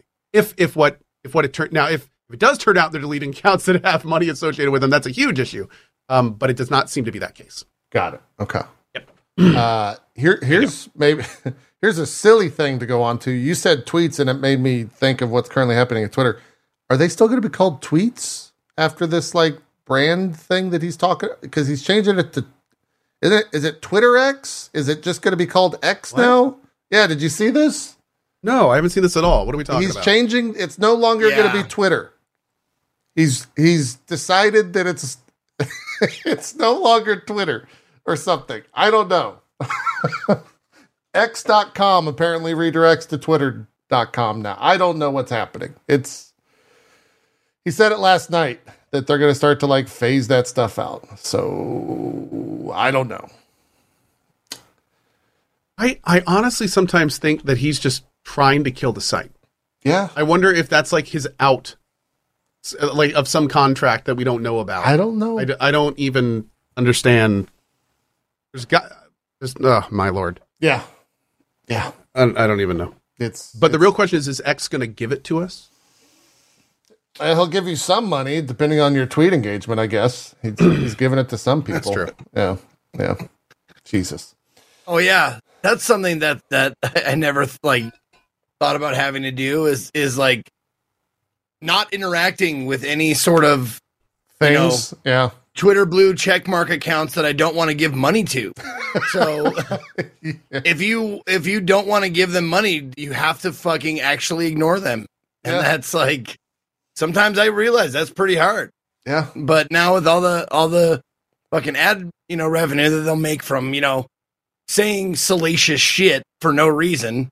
I mean, for no reason other than money, to say like, men are stupid.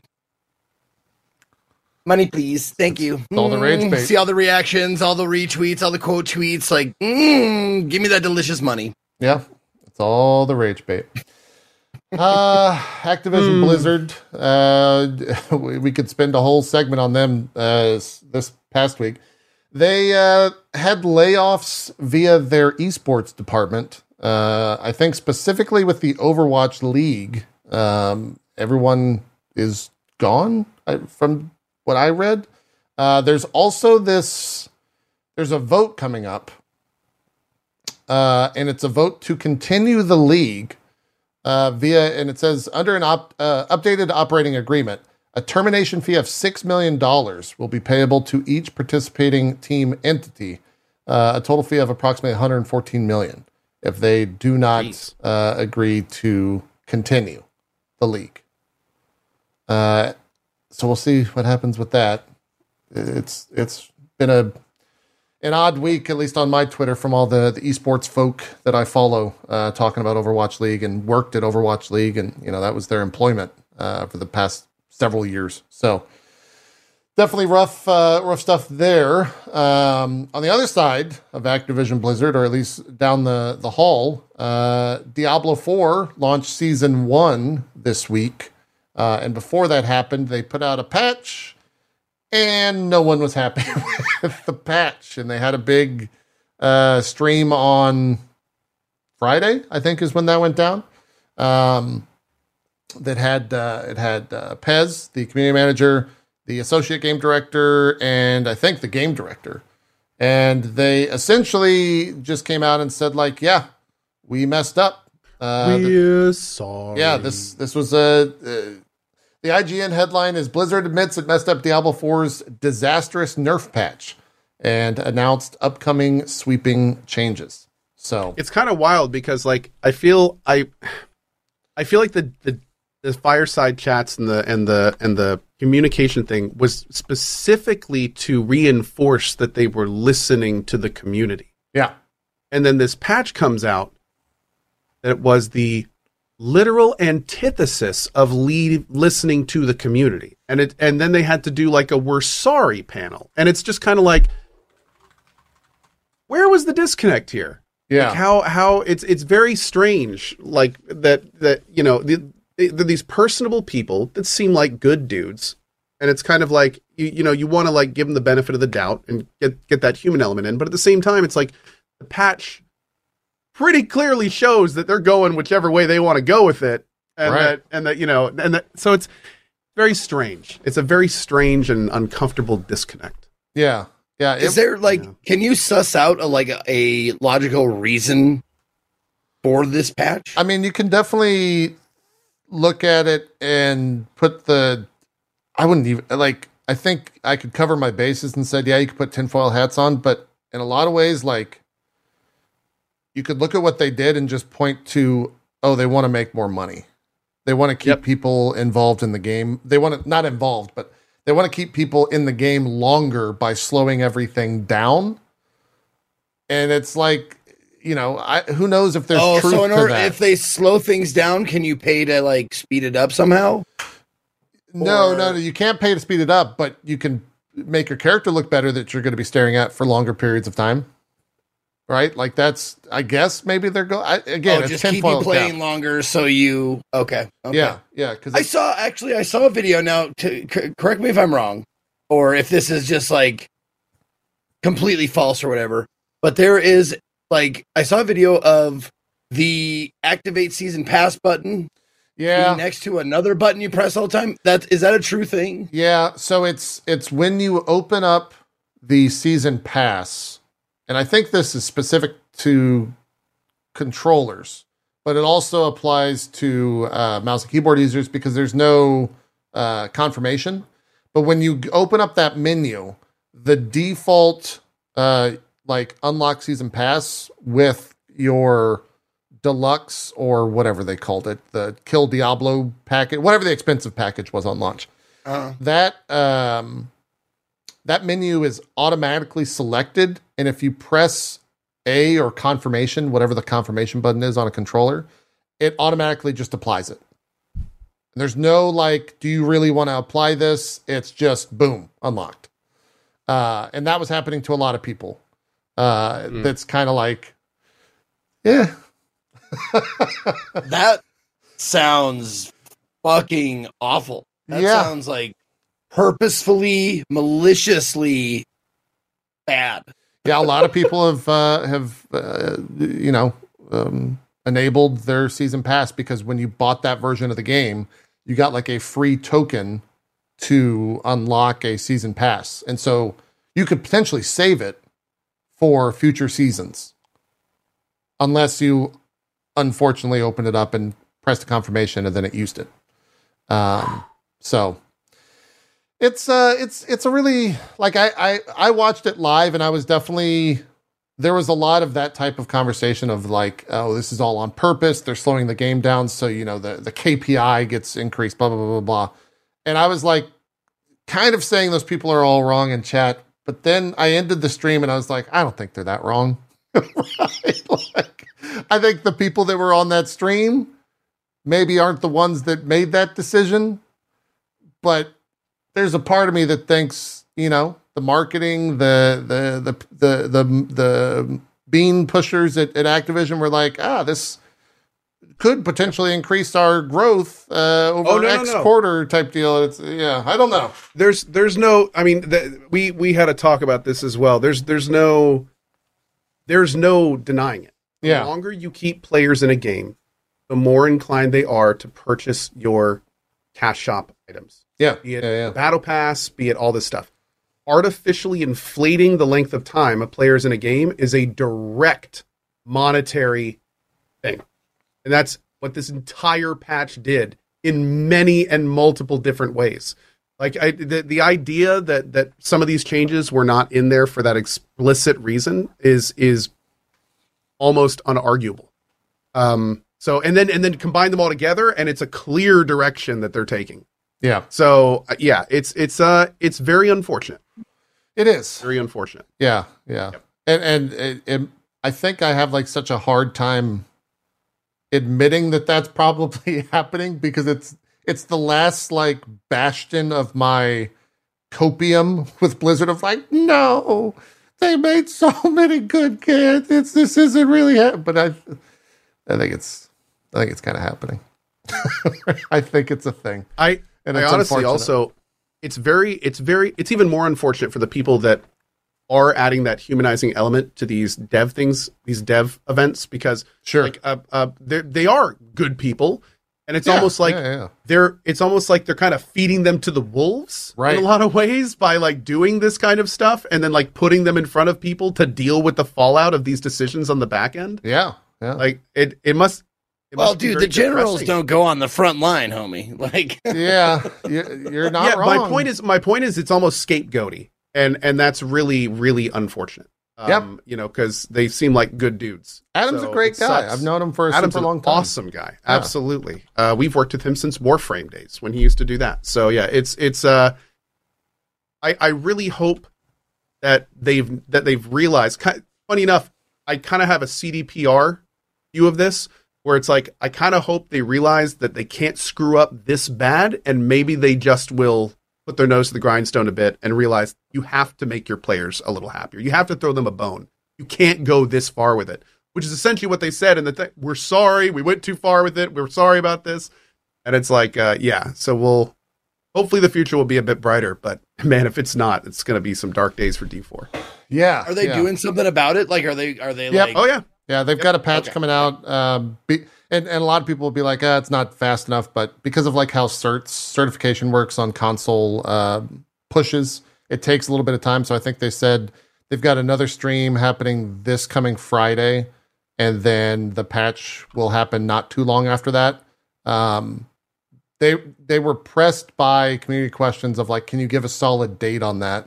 And they specifically said production will not allow us to say a date. And so probably like 10 days, 14 days, something like that. But you could tell that they were definitely not able to say the proper time. Getting more details. So some people in chat are saying, maybe do a better check on this. It's not what you guys are saying. I don't About think what? we're too far off here. Yeah, I'm trying to get more information. I don't think we're too far off here. I mean, that's...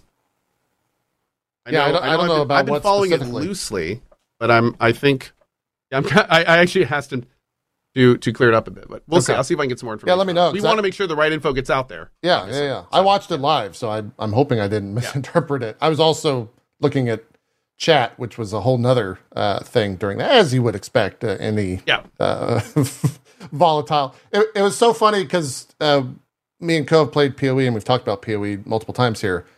The PoE subreddit was like fucking rainbows and unicorns and happiness. And it's because all those people that were angry were over on the D4 subreddit, being angry and volatile and pissed off. And then next weekend during the ExileCon, they're all going to shift back over there. It just be rapid fire with whatever gets announced there. So it's, it is That's what going it to be a is. thing. Yeah. That's going to be a thing. The guy clarified. He said just the leveling speed that you were talking about, that part, it's actually faster post patch.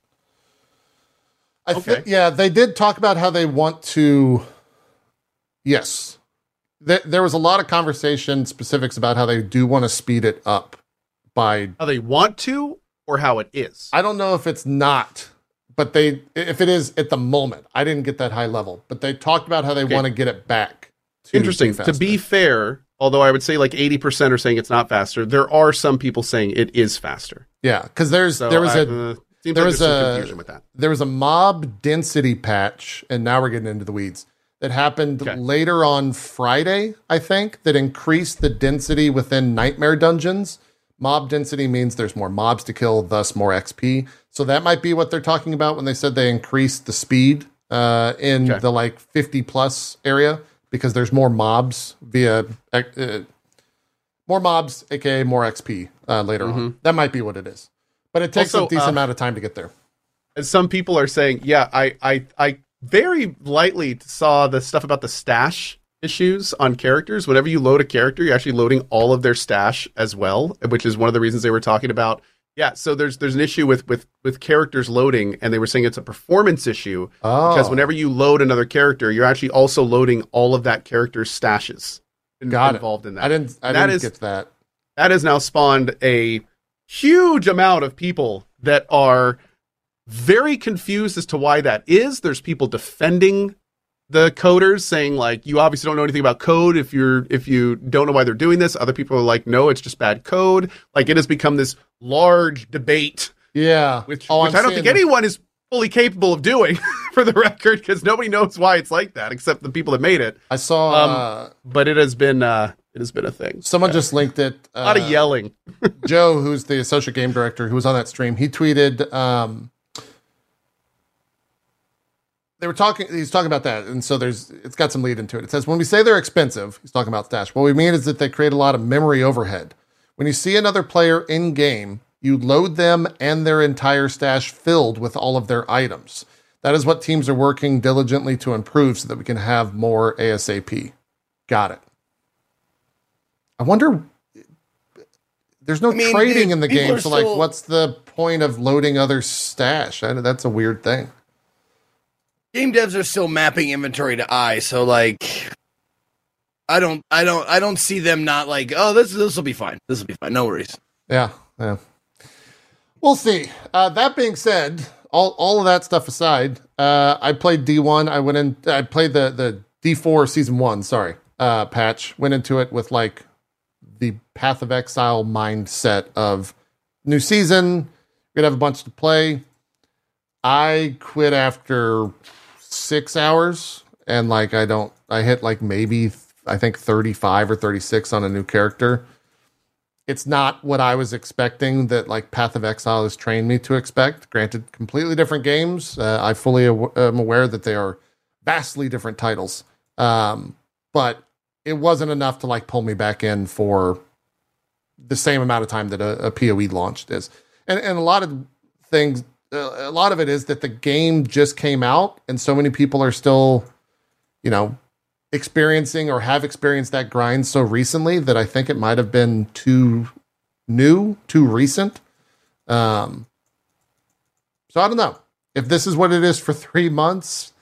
D4 is going to be a weird thing, and the next PoE league in August will probably have its highest player count of all time, with people looking for a new ARPG. But the games are so different. Like I really do what? Not only that, but I mean the PoE is going to be right after. I mean, ExileCon is like it's Saturday. Yeah, it's next Saturday. So okay, so now that's going to just add to the hype. I wonder if the PoE devs are gonna joke about any D4 stuff. Yeah, I don't know. I don't know how they'll treat that. No. I don't know how they'll treat that. We'll see. I'm very curious to see how that goes. God, imagine them announcing like some kind of revamp to the new player experience at ExileCon this year. Like this would be literally the perfect time for it. Yeah, that would steal all of the thunder, all of it. It would just suck it up like a tornado. Oh man! If they can somehow like capture the quote unquote casual experience, right, and make that better, like they'll make so much money. It's gonna be so big. They're just gonna say everyone gets a free stash tab or two. Just yeah. I mean that might be enough. I don't know if people want more ARPGs to play. They're in a good spot. That type of game is in a great spot. I saw even Grim Dawn is getting a potential expansion or something later this year. Really? Yeah. So they're thinking about doing that, and Last Epoch is doing well. So ARPG fans they're eating well. Know if they're still doing 1.0 this year? That's still I know there's at least one more major patch, but I don't know if it's 1.0. I haven't looked, to be honest. I would hope so, but yeah, I'm not sure. I'll see if chat. That game is awesome. Yeah, I had a great time. Really looking forward to returning to that one. Yeah, I had a great time with it. That's D4. Anything else news-wise? Chat, what we missed news-wise this week? Yeah, let us know. Zeke, anything on your side? I know Viewfinder came out. Zeke, I know you played that, so I do want to talk to you about that. Pikmin 4 came out. I don't think any of us played that. I saw Dan was playing it. Seemed like it was fun. Yeah. Remnant 2? Yeah, Remnant 2 came out. We'll talk about that for sure. I'm playing a hot new game in the Cozy stream, actually. I saw I've been watching a little bit of it. I can relate so much to you playing that game because I do the exact same thing with a different game.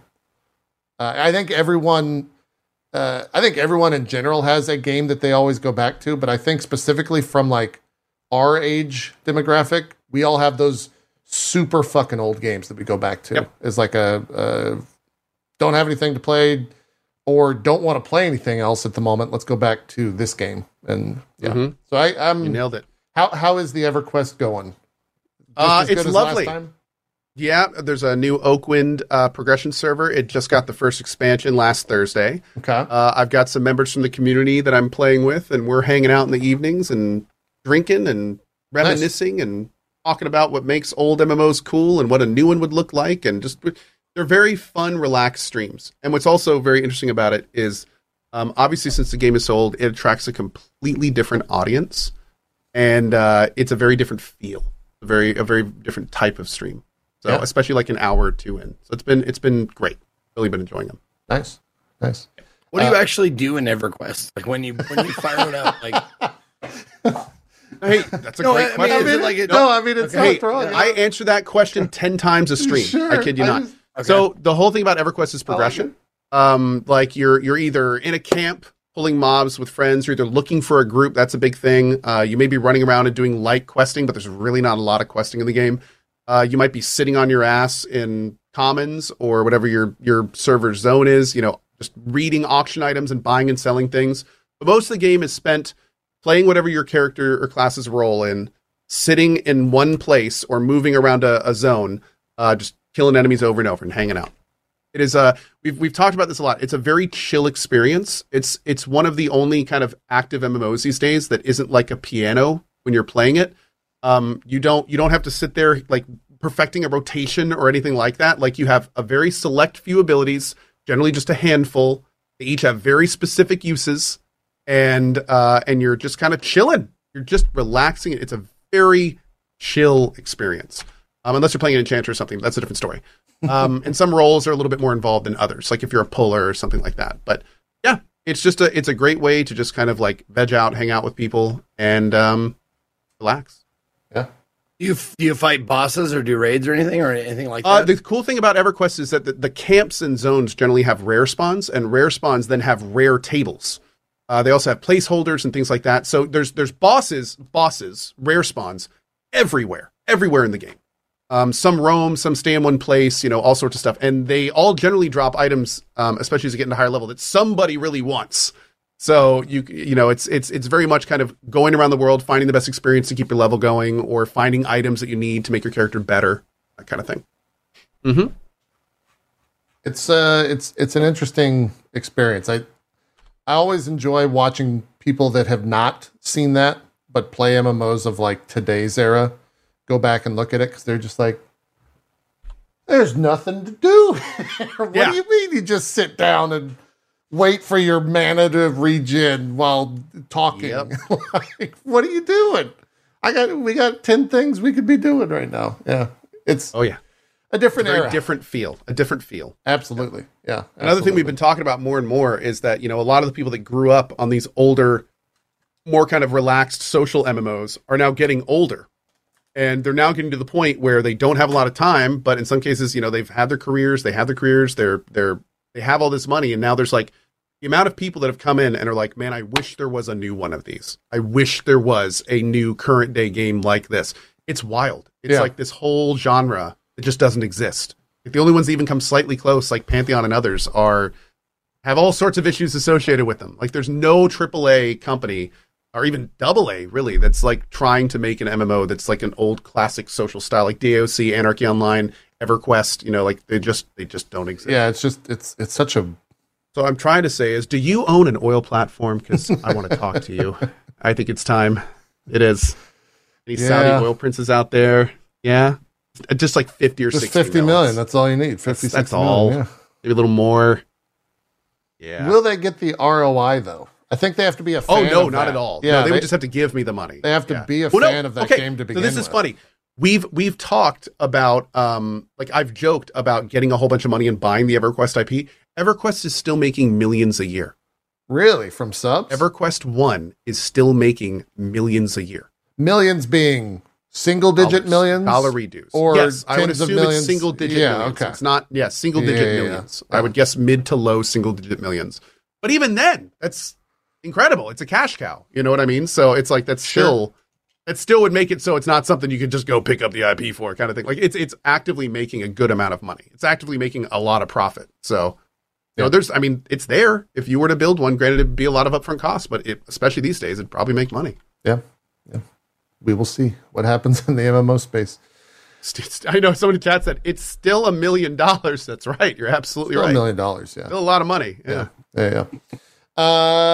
We didn't mention it, but Overwatch 2 is going to Steam. That comes off the heels of the company Activision Blizzard admitting that engagement and player investment is declining. So they're going to try to get on another platform and see if that helps. Well, honestly, that's the only way I might play it. I mean, If it's on, but as you still gotta like, even if it's on, I think Steam, it just you still gotta launches get a the fucking BattleNet launcher. Like it still launches Yeah. that. Yeah. yeah. I really would love to have Siegel on the stream, but I feel like it might be like one of the most depressing shows we've ever done. To talk about Overwatch 2 with Siegel. it would be a eulogy. Oh God, it would be so dour. Yeah, like we'd have to. The show would just get all Good word, by the way. Yeah. I We'll see. think dour is the word of the day. Okay. All right. Try to use it in a sentence, chat. Got it. The arena mode. It's like that. You haven't seen your cousin in years, but you see him because someone's dying. You're just like, hey, Yeah. it's good to see you. It's been a while. Well, to be honest, Terrible circumstances, but they're doing. They being the Overwatch like streaming community, most of them are playing BattleBit these days and doing quite well. Like in terms of just viewership, and BattleBit is people being huge. excited and all that stuff. So Oh my they lord. found a new home, which is cool. That's always good to see when it comes to that type of streamer. Arena mode launched for League, by the way, so that's a brand new mode. They're first in what seems like forever. So you can now play. What was that game that the vampire devs? What is that game called? V for Vampires? No, that's not the name. What's that game that came out recently? Battle Right. What game did Battle Right make? V Rising. That's what it is. They made a game called Battle Right, and now Riot put that mode into League of Legends. Sorry, I had a brain love that, spasm. dude. No, dude, that tickled me. That I love that. Yeah, V for Vampire. V for Very, Vampire. that's M dial M for murder, man. I mean, there's a precedent. It happens. That's how it goes. And then Palia finally had their first official gameplay look. That was like an hour-long stream where they talked about everything in that game. Zero combat. You can shoot a deer with a bow, and that's it. That's all the combat that's in that game. Otherwise, it's just collecting wood and catching fish and building a house and doing all that stuff. You can cheer other people on when you fish as well, and they'll catch fish better. Hold on. Hold on. They took all of the stuff that made me play Valheim, that kept me playing Valheim. They took all the stuff that I liked and just took it out of there, and then they left the rest of it. Like, are you serving me like you say it's a steak, but it's just the gristle of the steak? Like, I don't get it. Why would anybody play this? Zeke, this game is going to make so much money. I know, Dude, I know. the game, It's going to be huge. it is so cozy. It is so stupidly cozy. It's gonna be a game that a lot of people I think are gonna put just so many hours into. It has very interesting and intuitive social elements, tons of customization, and building freedom. Like it's gonna be a thing. It'll be a huge deal. I think It's gonna be a thing. that starts the day before Baldur's Gate. I think the closed beta does for that. Yes. So yeah, it'll for everyone not playing Baldur's Gate, they'll probably be checking this out. And I don't know if it's coming for console. I think they're focusing on PC only. There's like an hour-long stream where they literally go through like NPC, relationship mechanics, crafting and quest, multiplayer, gardening, housing customization, skills, opening somatic, all the things. If you want to learn all about the game, you can go watch that hour-long video on Pelia. And invest in Pelia now. It's going to make a lot of money.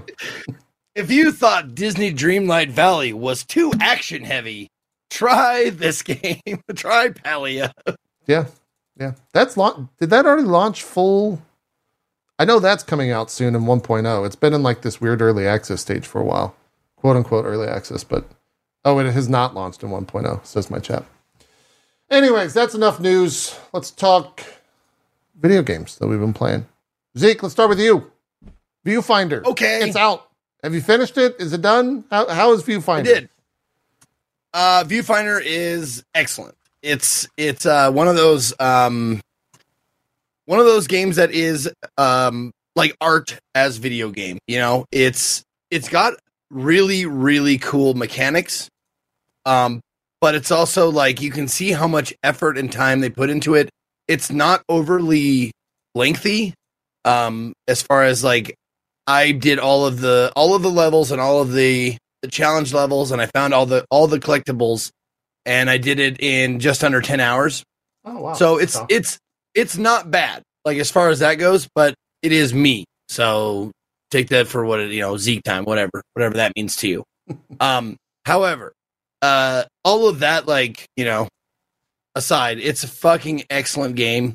It is mind bending and mind blowing, and like the visuals and all of the stuff that you can actually do in it. It's something that after I played the demo of it, I immediately went and, like, after I finished the demo's content, I immediately went and found a speed run of it, because it's one of those, like, the only limit is kind of like your imagination. Like, within the bounds of the games, there's just so much shit you can do.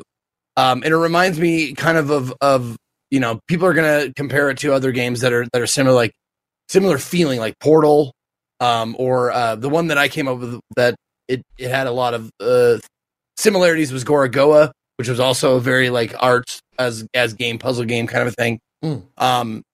But it's, if you don't know what Viewfinder is, the basic premise of Viewfinder is take picture or find picture, put picture in front of you, leave picture there, picture becomes reality.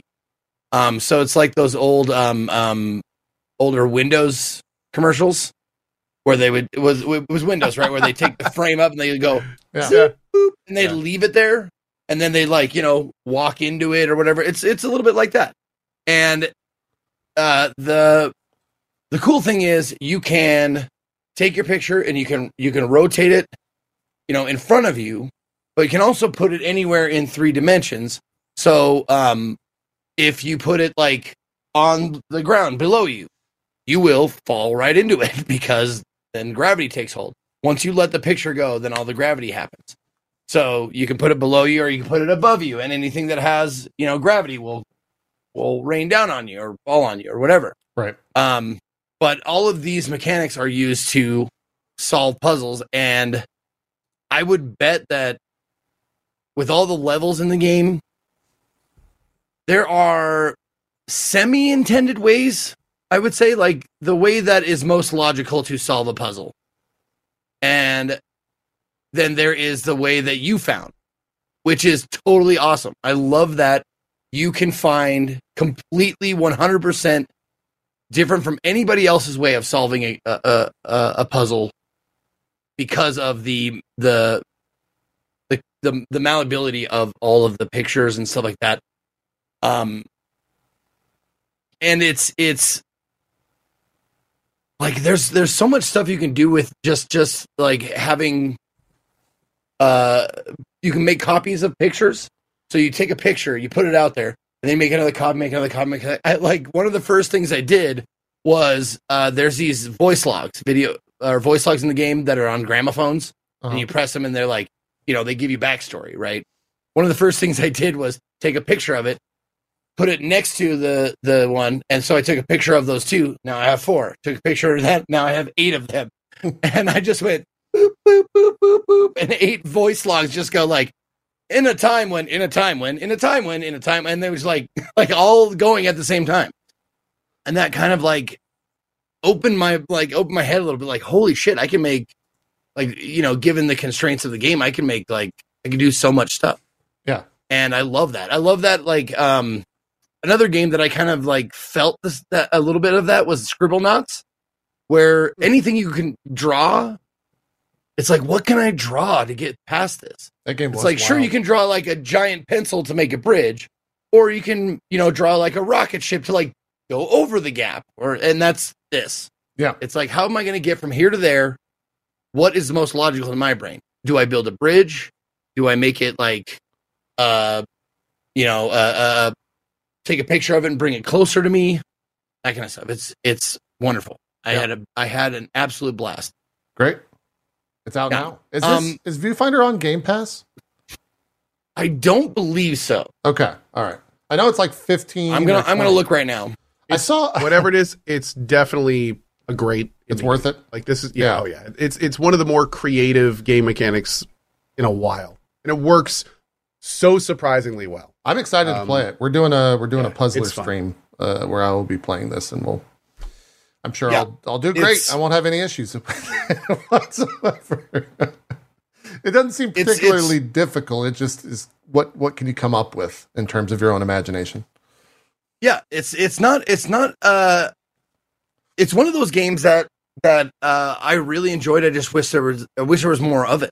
Mm. You know, there were a couple of puzzles where I spent a little bit of time on, but nothing like other puzzle games where you get stumped for hours. You know, you're just sitting there like just fucking staring at it like, Yeah. I'm not. It's not like It's Q not Remastered. Yeah. This one is way more like, okay, that didn't work. It's I'm a just more going chill to experience. take a picture of this and try this. And I'm sure Zeke, yeah. you talked about all the rewind stuff, which even Yes, just I factors in. have not talked about that yet. That is one of the mechanics in the game that absolutely it just has to be there. And one of the things you have to do, or like it wouldn't be, I don't know if it'd be viable without it, but there is a rewind mechanic that allows you to, if you placed a picture wrong, because you can place a picture over the goal, like every level, the end goal is to get to the teleporter to go to the next level. If you put a picture over the teleporter, the game will say, you broke the exit. You're going to need to go back. So, You broke the game and can't you- finish this level anymore, basically. Exactly. Cool. So you can rewind back, and the cool function is if you double click, or double press, I think it's R, yeah, double tap R, it goes back to the last picture. So you don't have to like go rewind through like slowly through the entire thing. You just double tap it. It goes, okay, last picture, depending on how many you took along the way. Very, very But- convenient. Yeah. It also Yes, really promotes yes. a lot of testing. So, like, if you need to angle something properly, or if you just want to see if something works, I mean, you can just like super rapid fire. Like, this doesn't work. Okay, RR. Let me try this. Okay, RR, and you can just kind of make it exactly how you want to very easily, which is nice. You don't have to ever worry about that. Cool.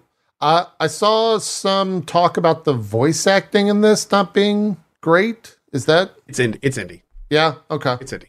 Expect as Well, such. what? Mhm. Not being great. How though? It just didn't. It just wasn't good. It's little what flat. they were saying. No, Yeah. No, like Not poor bad. quality or poor acting. Poor acting. Poor acting. Oh, okay. Yeah. And it's Yeah, it's that's- a little, I mean, it's a it little did- flat, but Yeah. it works. It's all voice. It acting, honestly, which is great. it didn't bother me at all. I'll be honest with you, because of the chill nature of the game. Like, I never felt in the game until like way late game, like end game stuff. Like, I never felt rushed. Oh, okay. I never felt Cool. like there's any sort of intensity. Like the premise of the game is there is a reason for this place you're in. Okay. The game has explanations. This isn't just like puzzle game for puzzle's sake. You know how like Portal has the explanation of GLaDOS is testing you. Right. This has a similar kind of like it's not just cuz you're actually here and you find out why. And Got you like there's a like a kind of a reveal or like earlier in the game, but I don't want to spoil it. But you like, oh, okay, that's why I'm doing this. And tell me if just answer it. Spoilers. Yeah. Is the cat the narrator of the game, or does the cat have any sort of meaning in the game? Yes. Is the cat depressed?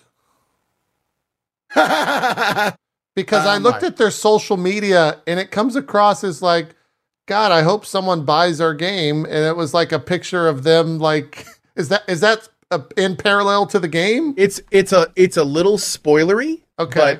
But the cat's primary function is related to the world. Got it. And no, I think that's just kind of So it's just like a marketing Twitter. It's a Okay. role play. All right. Yeah. Because I saw them tweeting when the game launched, and it was like, God, I hope someone buys our game. We've been live for an hour and no one has. And then they like took a picture of their Steam thing. It said like 0 sales. I was like, what the? the fuck kind of marketing is this? What is happening right? Do I need to go buy this game so they cheer up? Like, what's happening? But it seems like that's not the case. So, anyways, Viewfinder. I think you both give it a thumbs up. Seems like it's worth check out. Cool, Fun. Yeah. Mm-hmm. Cool. Okay, Totally. that's Viewfinder. Cool. Let's talk Remnant. Cool. I will. I'll pull up some footage. How are you enjoying it? I know you kept Loving it. Did you re-roll yet? I don't know if we want to start there, but I got a new class today. okay. I'm now multi-classed. Just to answer your question, primary. Viewfinder is not on Xbox Game Pass. Okay, got it. Sorry. There you go. Thank you. No, I'm loving Remnant. Unfortunately, I will say this publicly as if you are interested in playing Remnant, I do not recommend playing the handler class with the dog. I don't either. It's unfortunately it's just does not really. It's a great idea, but it doesn't quite work too well in execution. But overall, the game's a lot of fun. The environments have been great. There's tons of loot everywhere. There's apparently a lot of upgrade paths. Like I said, I just got my second class before I ended today. There's lots of little hidden secrets everywhere. There's lots of like cool story and audio logs to find. I mean, overall, I'm super, super, super enjoying it. This is Remnant 1, by the way. I was looking at your past VODs and I saw Remnant. I was like, that's it. But it does look a lot like Remnant 1. Basically, Remnant 2, in a lot of ways, is just taking everything that 1 is and either not changing the good parts or adding in cool extra stuff that you know, really, really adds to it. So far, I've been even though some of the dialogue has been a little iffy, it's all been voice acted, which has been great. Yeah.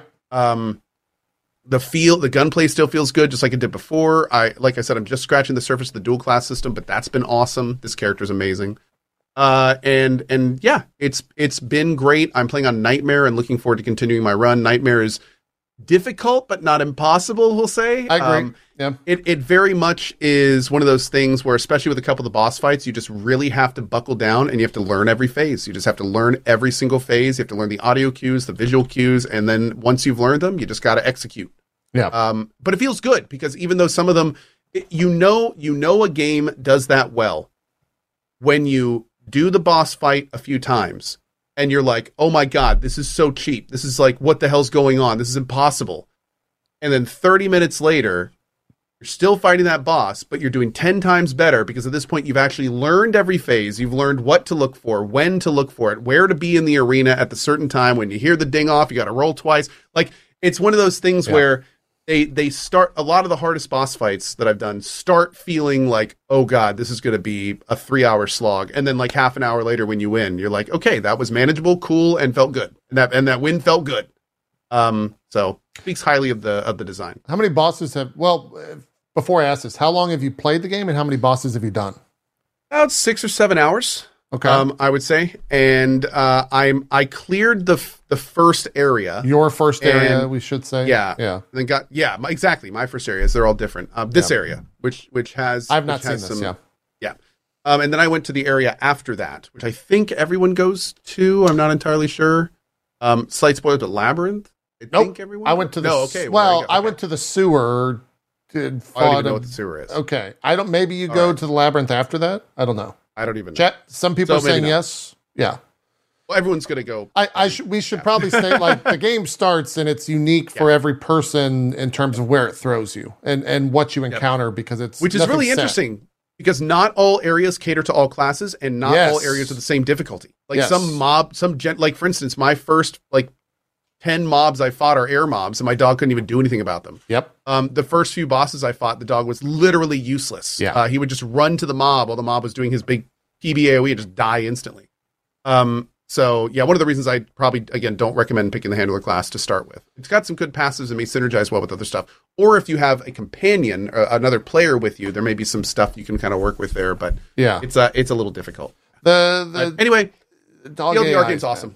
Yeah, I love it. I enjoyed it. I can't wait to play more tomorrow. I echo everything you said. If I go back, and I say if I go back.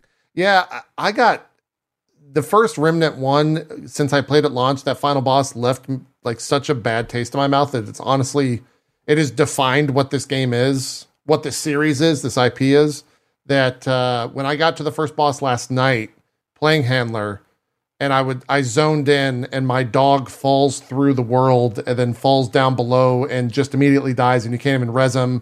You can't use the heal that's a part. I was just kind of like, man. Have you considered re-rolling? Have you considered re-rolling? I enjoyed the game a lot, and so yes, I have considered re-rolling. I've thought about it, and I could also. I got close to killing the boss without having the dog help me, whatever. And so I might just kill him and go on. That being said, this game is without. I don't want to spoil it in terms of what they are, but the game has fucking legit jump scares. Does it? The game decided that, hey, let's start JP on the path to jump scares. Oh, dude. Oh, now I'm excited. Okay.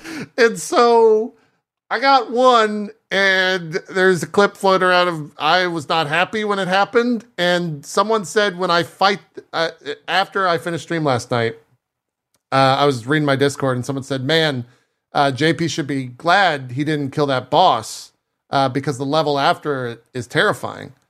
And I was like, I followed up. I was like, well, what do you mean? And he goes, there are legitimate jump scares with like horror stings happening in the level, and you would not be happy with it. So now I'm like, do I really want to continue with that shit in mind, knowing that I have to go through that? I don't know.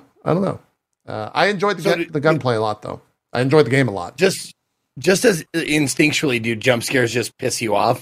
They just make you angry? Yeah, because it's the initial, like I'm fine with the scared aspect, but once it happens, I start to be uneasy about it happening again. So for example, one of the jump scares was kind of environmental. And so since that jump scare happened, I never go near that type of thing in the environment. And the devs know what the fuck they're doing because they will put items in front of said environmental thing. And it's like, hey, there's an item with nothing around. You could really go get that yellow iron that you need to upgrade. Nah, motherfucker. The clip. I know better. Do you have the clip handy? It will. We can watch it if you want. Yeah. Zeke, link it in Discord. And I'll show. Oh, never mind. Someone just posted it. Yeah. Okay. It will spoil it for those that are. Let me go over here. It will spoil it for folks. I think it'll be worth it. So. Yeah. Well, yeah. Anytime you show a jump scare, it spoils the jump scare. But yeah. And I can actually pipe you guys audio this time. To be honest. Yeah. Listen, we heard. I'm not gonna lie. I love this. This new audio stuff. Oh!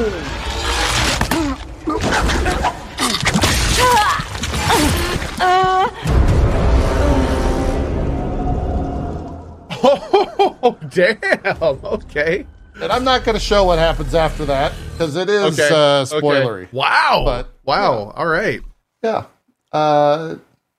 Fuck that guy. Fuck that guy completely. I just love that you do a very similar thing to me.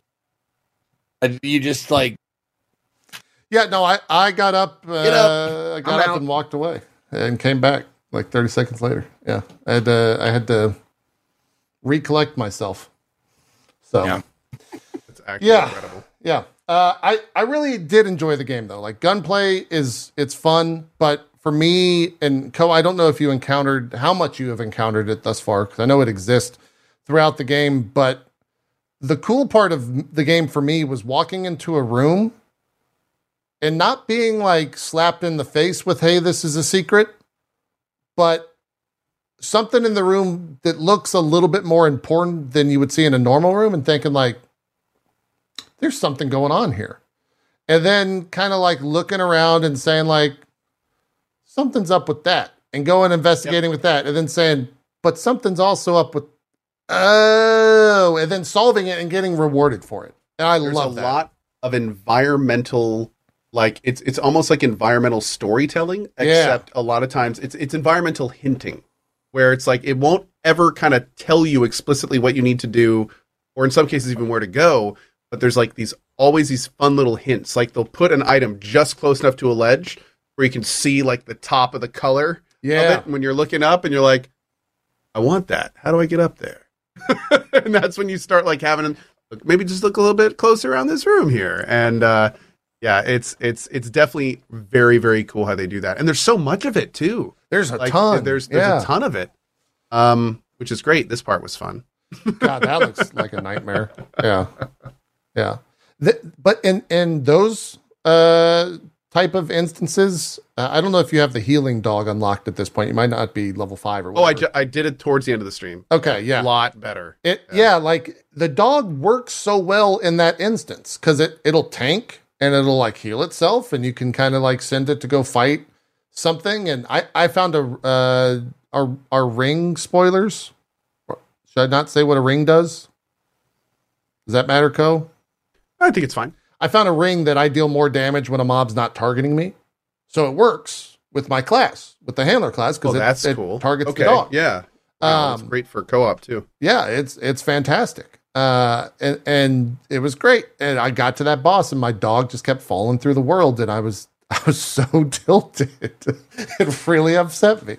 So we'll see. All the guns feel great. I've got a one-shot sniper rifle that is it's called the Widowmaker. It's really How are strong. you finding the scrap gain in this game? I have found enough to upgrade constantly, but some of those things are like 10,000 scrap, and it's a lot. I am constantly out of scrap. Yeah. Constantly. Like I'm always scrap starved in this game. There's always like multiple things I want to do that I can't do. Yeah, and I don't know if you get more scrap in higher level areas, because like I went into a dungeon or whatever they call them. I think they're dungeons. And it was like level 4. Like this area is level 5. Were you earning more scrap in this area? Not really. Somebody Okay. said that it takes around level 20 until you really start seeing like a palpable increase in scrap. But I of course, confirm that. And then other people are saying in chat that the devs have acknowledged that scrap is an issue. Oh, okay. So, yeah. Yeah. Something to think about. Can I do another little spoiler, by the way, that's kind of fun? Sure, yeah. So, in this area that I'm in, there is mist all around the outside. That if you go into, you start vomiting all over the place and getting really slow, and I think you eventually start taking damage or something. Okay. Well, there's a certain part in the second larger level where you can't see it, but you can actually, unless you have a specific skill from, I think, an explorer or an adventure class or something that highlights items, there's a corpse through the mist. So you have to go in, you start vomiting, and then you can jump over something, loot a corpse, drop down, loot an item, take it back, and it unlocks a hidden frickin' class. Whoa. Okay. So they're now people are like, how many of these are in the game? Wait, so a hidden class on top of the 8 or whatever? It's a class called the Engineer. So I can now drop a turret, or I can use it as a heavy weapon, and then I can overcharge it to not use ammo. Is that the pet class? It's a droppable turret. No, I think there's a summoner. There's a summoner. Yeah. I knew that was not a that. thing. This is the Engineer. Okay. So I'm now a handler engineer. But my engineer is now the main class, so I don't have to worry about the dog. Although I think I have the dog too. You get subclasses. Oh, you get to be 2 different classes. Oh, I didn't know. Okay, I've not seen that yet. Cool. Which is freaking cool. And you get the skills of both, so you get 2 active skills? You do. I think you do. I saw like an X and a C or something. I don't know if there's like a prime and subclass or if it's just dual classing. Maybe chat can help me out there. I'm not very sure. That sounds good. Okay. I think it's dual classing, not subclassing. But yeah. So you don't have like a primary and a sub. I think you actually get like 2 classes you get to be. Okay. Damn, okay. Yeah, you do Q. You can do Q for NG and E for dog in your situation. No, you can't dual class the same class, so we can't have 2 dogs. That sounds great. Yeah. That sounds like a lot of fun. Since spoiler, I won't say how you solve it. I walked in. The map is really fun in this game because it won't show you that a room exists that you can go into if it's a secret room. But every once in a while, like you'll see something that you can duck under and it'll like go into it and then the map will populate with that's a room. I walked into a room yesterday and there's a chest in the center of the room, and all around the room on every aspect of the wall are numbers that have been carved into it with like a knife, and you can solve the puzzle with the information that you're given. And it was fucking cool. Like that type of stuff is so fun. And I'm sure chat barraged you with the flashlight thing, right? I know that happened to me. Did it work? Oh, in the beginning of the game where you to get the thing, yeah. Oh yeah. And have you looked at the flashlight? Did you look at the flashlight? Have you looked at the flashlight? Did you look at the did you know that with the flashlight you can? Okay, chat. Thank you. So it's cool. I love all those secrets that I saw. Like that, there was a dev on Twitter, social media that was saying that not all of the game has been found. Like through all of the are QA rumors and that there's everything. entire classes that haven't been found yet. Yeah, that's cool. That's Freaking awesome. I love that. Yeah. Oh yeah, that's hugely cool. I love that all that stuff exists. All that said, I will 100% stand by the fact that if you have the means, this game is 1,000% more fun grabbing a buddy or two and playing through it without question. Because the entire time I was playing, it's like, man, I wish I had. I wish I could like tell someone to go over there and pull that mob or whatever. It seems like it's definitely a more fun with friends game. That being said, it's still fun solo. I still had a great time solo. Oh, it's a slower I've game. only played it solo so far, and I'm loving it. Yeah.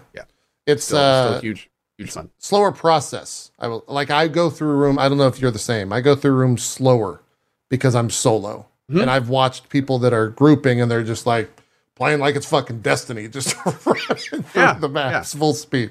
So you kind of get that feeling where it's like if I miss something, one of them will see it. Yeah, or something like that, So, but when you're solo, it's like it's a different experience, a very different experience. Yeah, let me take down the spoiler tag. So, that's Remnant 2. You gonna do a full playthrough? Oh like a story playthrough. Yeah, I guess I'm gonna do at least one full story playthrough. I'm doing a little bit of multiplayer. I'm actually got a sponsored look at it on Monday with Dan's Gaming. We're gonna do some multiplayer, which I think will be a lot of fun. And then after my single player playthrough, I think if Barry can get it working, we might do a co-op. But he is unfortunately one of the low single digit people that can't open the game. Yeah. Sucks. Yeah. Something to look out for, unfortunately. But there are people that are there's this weird virtual memory error going around that some people are getting that you literally just can't open the game. It immediately errors out. So devs know and they're working on it, but we'll see.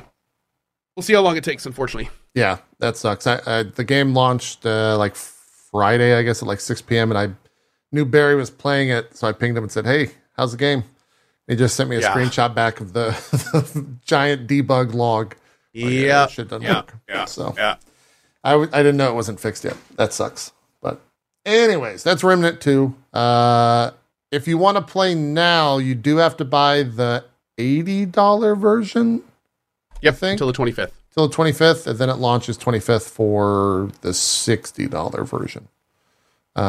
There's also like did you use the armor? Any of the pre-order armor? I've not used any of the DLC armor. Okay. There's no point in playing the hardest difficulty if you're gonna use all the DLC stuff. Yeah. That there's like 3 armor sets or something like that. But yeah, that's Remnant 2. And I'm sure we'll talk about it next week a little bit more. I might go back to it. It's not on Game Pass, is it? I don't believe so. No, not at least not now. I don't know if it's going to be there on Tuesday. Okay. It is a pricier version to play at the moment. Zeke, besides Viewfinder, what else you been playing? Well, I picked up a game on Friday called My Friendly Neighborhood, which is... I know this for a reason. Why do I know this? What is My Friendly Neighborhood? That's the horror game, right? It's Sesame Street, but dark, I guess. Okay. There it is. You play a repairman who goes to try and fix the tower, the antenna on top of a building. And guess what? You can't just go up there right away. You've got to go through some stuff to get there. And so this game, My Friendly Neighborhood, something scary is happening with everyone's favorite Saturday morning puppet show, The Friendly Neighborhood. Play as Gordon, a repairman sent to get to the bottom of this disturbing dilemma, fend off puppets, and solve puzzles in this survival horror adventure. So I played the demo of this, which I think, yes, the demo is still available on Steam if you want to check it out yourself.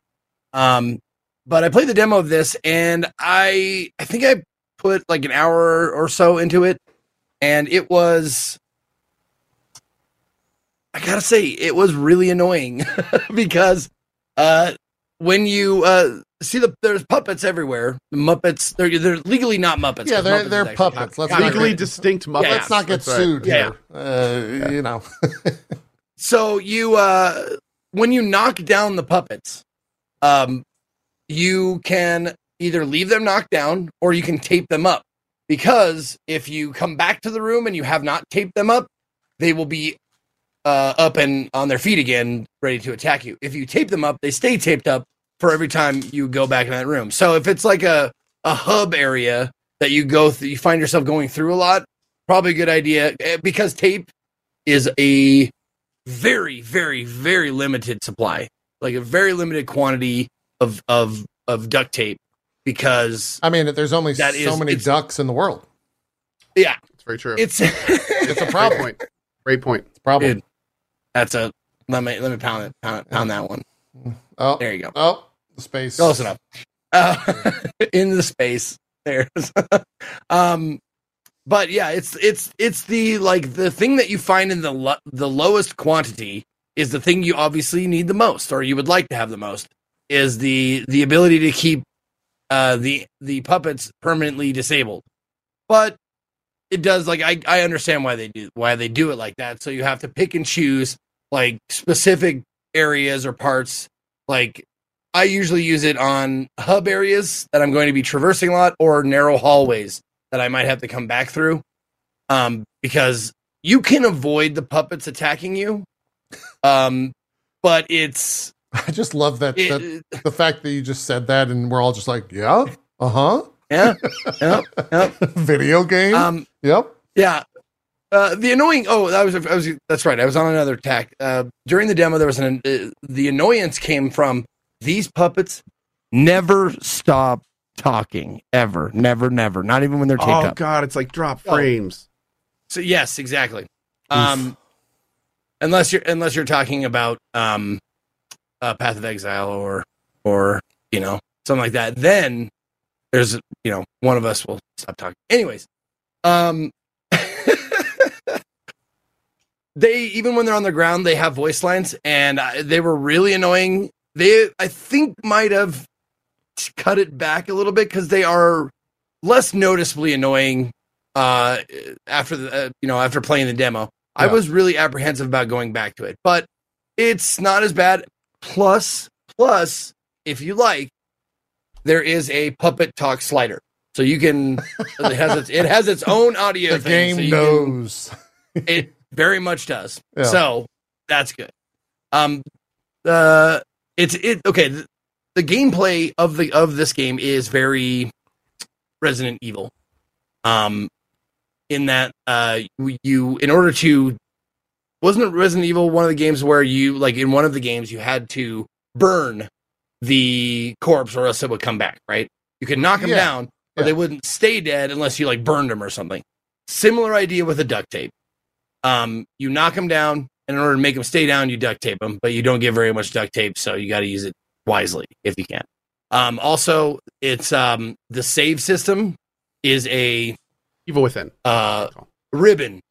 So you have to find tokens. You have to find like My Friendly Neighborhood tokens in order to save, like the typewriter ribbon in Resident Evil. Right. So it's you don't get a save whenever you want. Or, I mean, you can't save as many times as you want, only for as many tokens as you have found. And I think there's a finite number of tokens. So I haven't had a problem having enough tokens, but just be aware that, don't save every time you can. Just progress and then, save after you've done something arduous or big or whatever. Cool. As far as like the dying and stuff goes, like it's not like super difficult in that way where, you find yourself like game overing a lot and having to restart. That doesn't happen a lot. And it's kind of a little, like, I would like it to be more gory, I guess, more hardcore, a little bit more like more like You like your when Muppets the with a side of like blood. Yeah. Yeah, something like that. But like, there's no, I haven't seen like any real blood in the game. Like when they're creepy. Don't get me wrong, they're fucking creepy. But when they attack you, it's just like they go like, and they kill you without like actually doing much. Does Five Nights at Freddy's have like a lot of blood in it? Yeah, I look at this game and I'm like, oh, they're trying to capture that audience, but Five Nights at Freddy's is built around tenseness and jump scares, or like that kind of stuff, right? Yeah. This not as much. Okay. They kind of tell you, the puppets all kind of tell you when you walk into a room. They tell you where they are because they're talking, like I said, nonstop. So you kind of know where they are, but they do kind of put like a puppet in the middle of you and that other room. Like, see, there's one right in the middle, right? So in order to get to the pizza shop, like you kind of have like, is she going to notice me? Is she going to notice me? Okay.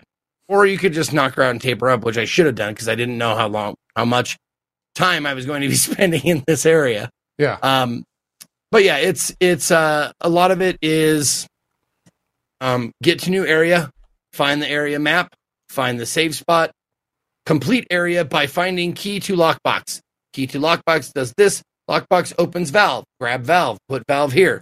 Valve turns on water. Water does this. And then that's basically how it goes. There are some like extra added things you can do in the game that are not, they're optional, where you can help certain enemies in the game. And I would I don't want to go any further than that, but like, sure. Look for ways that you can like, if you find an item in the game that you're not sure, like, what the fuck is this? Go with it in the mind, like, oh, maybe this is that. Because I got this item, I was like, I have no fucking clue what this does. It doesn't relate to anything I've seen in the world. But then eventually I was like, bloop, and I'm like, oh fuck, okay. Oh, those things can be achievements too? Yeah. Mm. Yeah. But like, I haven't finished yet. I'm about 7.5 hours in. I was told that I have a couple more hours left on the run, two or three. So I'm guessing it's like, for a normal playthrough, it's probably like 7 hours for most people. Okay. 10 hours, 10, 11 for me. Cool. It's my friendly neighborhood. It's a game. Oh, a puppet game. I played another game. Do what? I played another game. Did a sponsor stream for one. What'd you play? Coreborn. Oh, I think, was that this morning? Yesterday morning? Yesterday morning. Yeah. I've been getting up earlier, so I tune into the streams now in the mornings. I saw you playing that. Yeah. How was it? Like, I saw. So this is you opened up kind of menu interesting. and it was just fucking gargantuan. Oh god, big skill tree. Coreborn right now is early access, and I had not heard of Coreborn, but apparently it's like an established IP. So if you've heard of Coreborn before, this is a game that's like being built around that. They've got like a fan base community that's helping them make it. Right now, it feels like an early access survival game. So I'd say right now they're finding their voice, so to speak. Okay. Figuring out exactly what they want the game to look like. There is a lot of building. It's a PvE game. You make a little city, you make a little place to build. But what's kind of cool is players can join that. You can expand it out. You can have like individual buildings inside of it, and apparently it gets to the point where it's like a tower defense thing later that you can activate on your own. So it's doing some very interesting things. Also, when you factor in the giant skill tree. But a lot of it just feels really early access right now. And a lot of it is, they're still figuring out how they want to do things and how they're going to make things. So it's cool, but it's definitely early access. And, I feel like it's kind of like a Valheim right now, maybe a little bit more rough around the edges than Valheim was. But it definitely looks like it has some serious potential. I'll skip around here a little bit. What is your model? Is it anime-ish character type? Like, it's cartoony. It's cartoony. Fortnite-y. That's what people are saying. Fortnite. It's okay. Fortnite-y. Gotcha. So it's kind of animated looking, cartoonish characters. Yeah. Okay. I don't know if that's what the base material is like or something. There may be like a reason for the aesthetic. But it's Fortnite. Let me see if I can try to find the menu for the like skills, because it is this it? Maybe. Nope, that's just learned recipes. The skills is like there's a ton of skills, and then like any of the circle ones have 3 perks. You get perk points that you use. Like it's pretty extensive. Like it looks, if they can actually fill out the content to keep up with the skill system. So looks like it could be very interesting. you might have said I thought this was an MMO. Is it an MMO? Not really. It's small group. Oh, so you're not going to be playing with like hundreds of people. You kind of like break into like a small community shard kind of thing. But that being said, there are other people running around doing their things as well while you do. And you can join up with them and they can join your town and stuff like that. So, and it just handles that at random when they pop into your world? Yes. Okay. Yeah, it's like an instant based kind of thing. Got it. So I'm going to ask you the same question that I asked you for EverQuest. What do you do in this game? You build things? It's a survival game at heart. Okay. It's a survival game. So you're crafting stuff. There's like a loose main quest that kind of takes you down the backbone of what you can build and learning the crafting system and things like that. But it is at heart, it's a multiplayer survival game. Yeah. Survival Same craft. follow-up question. Are there bosses, lead enemies, things to fight? Not that I saw. There are things to fight, and there's a combat system, but I do not know. And I heard they mentioned dungeons and stuff, but I'm not really sure how much of that's in the game, and I did not get to them in the hour and a half that I played. I'm doing another sponsored stream of it later. It was like a 2-part thing. I'm actually going to try to specifically explore things I haven't done yet in that stream, if I can. Yeah. I may have to just keep doing what I'm doing to kind of progress down the main quest, but I kind of like to see, what else you can do in the game as well to keep it interesting. Cool. Like for me, especially for Valheim, like the building stuff in Valheim's awesome, but I love the exploring around and killing the bosses and having to like build your ships and stuff like that. So I'm wondering what kind of Coreborn's gimmick is to keep players in it long term. Makes sense. So my just last question: what did they use instead of this? What game did they use instead of this in the sleep study program? I'm just curious. Like, I'm curious. A personal question, Zeke. And I don't mean this with any sarcasm or anything. Does a game have to have, for you specifically to play it, does it have to have like a directive? Because you asked me the same question with like when I played SnowRunner. You've talked about that in the past. Yeah, you have. Absolutely talked about that about sandbox games. Just put you to sleep, right? Yeah. Yeah. I want a game with a through line with some plot, some point to it. And it's a matter of preference. Like I'm not like trying to. I'm just making jokes. I'm not poo-pooing anyone who likes games that are make your own story or whatever. But it's definitely like if I go into a game, I want something to like a storyline to follow. That is sure. Like whether it's a light storyline. Like Valheim had a very light storyline. It wasn't like quest. It was like. It had a progression. It was like, do this boss, go to this biome, next biome, next biome, next biome. But it had a point to it. Like I get it. I had like games I like need a point. Yeah. I think I noticed that when I don't want to jump back into Diablo talk, but I noticed that when playing the new season of Diablo, Zeke, where because there wasn't a clear, like I didn't have a story to progress through. And this is a longer conversation where it's like in PoE, I discovered that I enjoyed doing the story a billion times because it's a directive to me to get through faster every single time. And I didn't have that in Diablo. And I was like, what the fuck am I playing this for? What am I doing here? Yeah. And so I do have similar tendencies with that. So, yeah. Anyway. Well, in that vein, like, when just using Valheim as the example, when Valheim was like I heard like they're getting a big update, and I was like, oh, awesome! More bosses, more enemies? Like, it's the Hearth and Home update. I'm like, yeah, fuck that! What the fuck? Like, seriously? Give me something to kill. Give me something to hunt. Yeah, I get it. It's like no, I don't mind building. It's not the building that I mind. It's the fact that I personally can't get the enjoyment behind building some lavish castle just cause. You build for purpose, not aesthetics. Is exactly. Yeah, I get that. But that's my life too. Like I could probably have afforded like a bigger house or something like that but like I don't need like a big house or you know a lot of room and shit. Like this what like, and this has been all my life. Like I could afford a bigger apartment, but I got the smaller one because A, it's cheaper, and B, like I don't need a lot of room. You know, like some people do. Sure. I don't. I look for function over form. Yeah, I get it. Nothing wrong with that, man. Nothing wrong at all.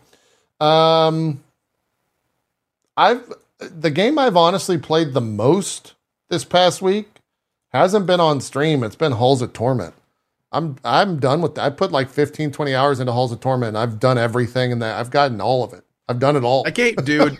That game is fucking sick. I feel like that game's gonna be it's gonna be like Vampire it's Survivors. So level. good. Like once it's done and gets 1.0 and everything, it's fantastic. I've actually debated going back to it. I'm not done with it at all. All right. I'll play it on Tuesday. So good. There we go. Awesome. Okay, it's a lot of fun.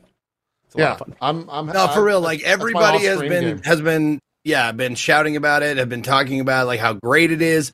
I'm like, okay, is it that great? And so I'll play it. I was looking for a game to play on Tuesday, and I guess that's what I'll do. Yeah, Halls of Torment. Awesome. Loving that. Try. I actually went back to Exoprimal. I did they contacted me for a sponsored stream, funny enough, after our show last week, so I did it on Monday. I don't know if we talked about this, and maybe we did. I think I said something along the lines of like, yeah, Strippin kept playing and he got different mission types or something. Yeah. I did 2 missions and it unlocked the next like stage of the game. Why the fuck is that not the base? It's so much more fun than like first base game, the first like level that you did in the base. Yeah. I read afterwards on Twitter that apparently the game match makes you with the lowest level person in your party in terms of the story. And it also follows along with where the general community is within the game in terms of where it match makes you into and what's available in that. So it's like artificially keeping people at the beginning of the game, basically, for this. It was when I was playing it, yeah. And I don't know if that's still the case now that people have progressed with it. Granted, it's still on Game Pass, so maybe it just has a constant flux of new people playing it. But like the first, and we said, we're kind of reiterating what we said last week. The first couple of missions are pretty bare bones. Like there's not much in them. You go and kill them. It's the same thing essentially. And then I unlocked the like next levels, and I fought like T-Rexes, and there was like a giant swarm of mobs that popped up, and you had to like fight these pterodactyls. There was like 100+ pterodactyls that were swarming. Here's my question. It was wild. Is it good enough to keep playing it? Is it good enough to keep playing it after that? Yeah. Make it sound pretty cool. I would say. Are you gonna keep playing it? I will not, but that's because I'm solo. If I had people to jump into with, yes, though I don't know if it would hold my interest outside of that. Because I don't know, like, the best part of the game for me is the PvP. And I think they, like, took a step back in the PvP because the general community disliked the PvP and they just wanted to play against and hunt the dinos. And that was kind of what they think the community wants. But it being a live service game, they can kind of take it whatever direction I guess they want now at this point. So we'll see. There is like a story boss at the end of all of it that apparently is really cool, but I didn't see that. And I don't know how long it takes to get to that point. I had a couple of community members and mods that did get to that point, but I don't know how long it took them. But it's still exactly what I said last week. It's a fucking weird game. I don't know how that game came about and how it is. I'm glad that it exists, and I'm glad that people are like trying. It's not a new thing, but they're trying new IPs, right? Like they're trying to put new stuff out there instead of number game 17 or whatever you want to put there. But yeah, it was weird. I'm glad I went back into that sponsor stream because I got to see other aspects of the game. Cool. And then last week I finished 16. I'm done. I beat the game. Congratulations. I guess we got to start. Are we still want to do a spoiler cast for that? I don't even know if Max is finishing the game. I don't know where he lies with that. Like It's kind of run its course. We might have waited too long. it kind of has, and honestly, now that you're done with it, I think I can safely say like, like it's not like 7. Yeah. There's not It's like done. a The game's huge done. amount. It's very much done. And there's like a little bit of stuff we could discuss about the ending and how it leaves some edges open, and but it's not. There's not a huge amount of discussion needed. I feel. Yeah. I don't think it could be a whole show. I don't think so either. Yeah. Having gotten and finished it. Oh, Max was apparently playing last night. He's just chugging along, taking his time. Okay. As Max does. He savors the flavor of fan. He is. Yeah. Well, I mean, fighting games right now are in a golden crazy. age. Like it's Crazy. a crazy time for fighting games. So I get it. I understand. Yeah. Finished 16. A little sad when I finished it, but also like, I'm glad. I'm good. I'm done with that. Ready to be game. done. Ready to be done. Good to be done. Good to be done. And then that's Just real quick, if we're talking about finishing games, like yeah. after 300 fucking hours of playing, I finally, I guess, finished War Tales. Oh, nice. Oh, That game is Congrats. fucking huge, man. It's fucking huge, and it takes so much time. Like every battle, it's turn-based, turn-based combat, so it takes just turn-based strategy. It takes a long time. Yeah. But I finally got all the way, like I got all of the main missions on all of the parts of the map and stuff like that. And I got it all done. And I really okay. Can we put up a spoiler tag, please? Because I really have to say something. Spoilers for War Tales. This isn't if you're- War Tales. if you're but playing yes. Here's some War Tales spoilers with DC Dual Force footage. Yeah, And that's what I was going to talk about next. Okay, sounds good. If you're playing War Tales, spoilers here. But I would just want to say, after I like finished this part of the game, I went and looked up as like end game War Tales, and they're like, nah. I'm like, wait, what?